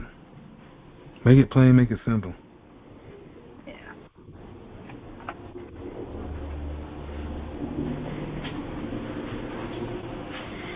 But yeah, you know, anything comes up, we can go into more stuff. But I think next Shabbat we're going to start preparing for Feast of Tabernacles, preparing for the feasts that are coming up, going to what they are. They are a salvation plan for the 7th month of us being gathered together. So the end of the harvest, He gives us, just like 6 days, we have 6 months to do our work. And the 7th month, we're bringing in the harvest. Okay, yeah.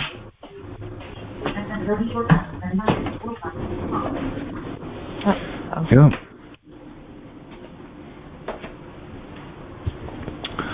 Well, we'll continue in this, and as far as faith goes, continue to build on it. Yeah. The next thing is, I mean, you still have work to go, and it's good where you started at. The thing is, you're going to pick up more stuff. So whatever you didn't pick up, that's also good to go into it. Because the more you know, you'll be able to hit people from any angle. So continue in your next document of faith. It's going to be a lot different. You may not capture, you're not going to capture everything on one round, one swoop. So what are the things that we're dealing with virtue? The things that we're lacking, we're missing. So say about fruits of the Spirit. Say about dealing with the gifts. These things we attain by faith. Whatever we go to the Father, we ask, we seek, we knock, things are given to us. These things we do by faith. So there's more faith in which you can go into. Whatever you didn't hit on things differently this time. Okay. Yeah. So, when will this be due? 2 weeks. Oh, when I'm out in LA? Okay, that's perfect time.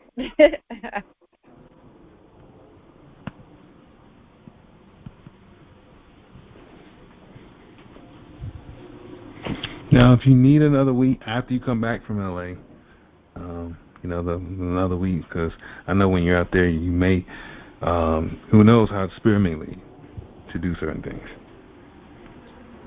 But if you're able to do it. I write it when I'm on the plane. I wrote the last one when I was on the plane. Okay. In 2 weeks, that'll be that Sabbath. Okay. Yeah.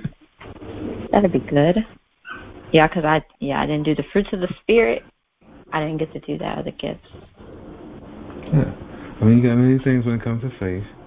You've done the charity work,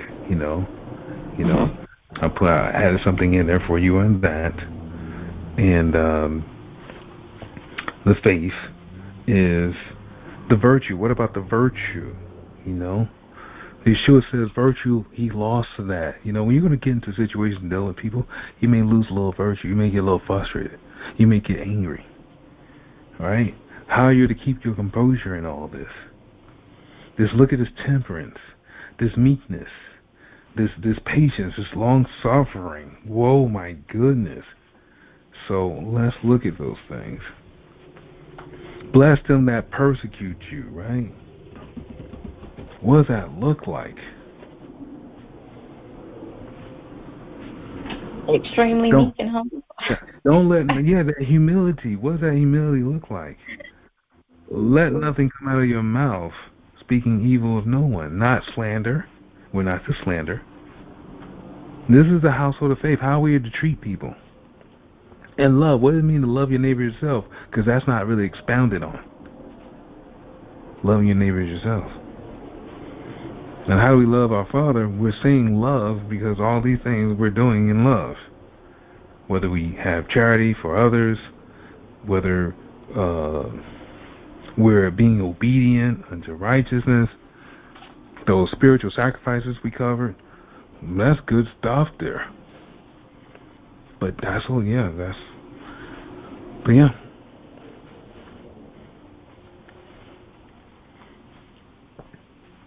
Because once you exhaust all your faith, I think it's impossible for anybody to trick and deceive you of anything. You're going to hit on all this stuff. It's going to be very impossible. So, you're building your house of faith. You're building that strong foundation, which nobody can blow it over with. Then when you start studying the law, statutes, and judgments, when you start studying that, it's going to sharpen you up really good. Best thing is to have faith, and now that you have faith, now let's look at the law, statutes, and judgments and understand how to operate in that. Let's learn how to operate in the government. So, yes, once you complete your faith, we will be studying law, statutes, and judgments, but I'd rather do that with those who have in the faith, not just with people that want to just learn stuff. Because you got to have the right spirit to go through these things. Because people use this for their advantage and not really. It's a different teaching and things, because you have oversight of things. Because you already stand that you're not moving by the law. You have mercy for how you judge with respect to the law, for those who are ignorant and those who have knowledge of it.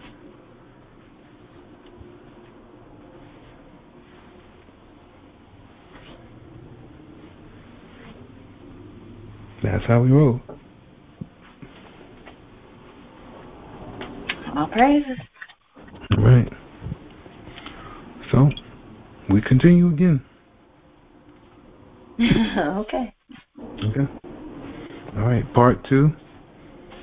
And, yeah, living by faith, a testimony of righteousness.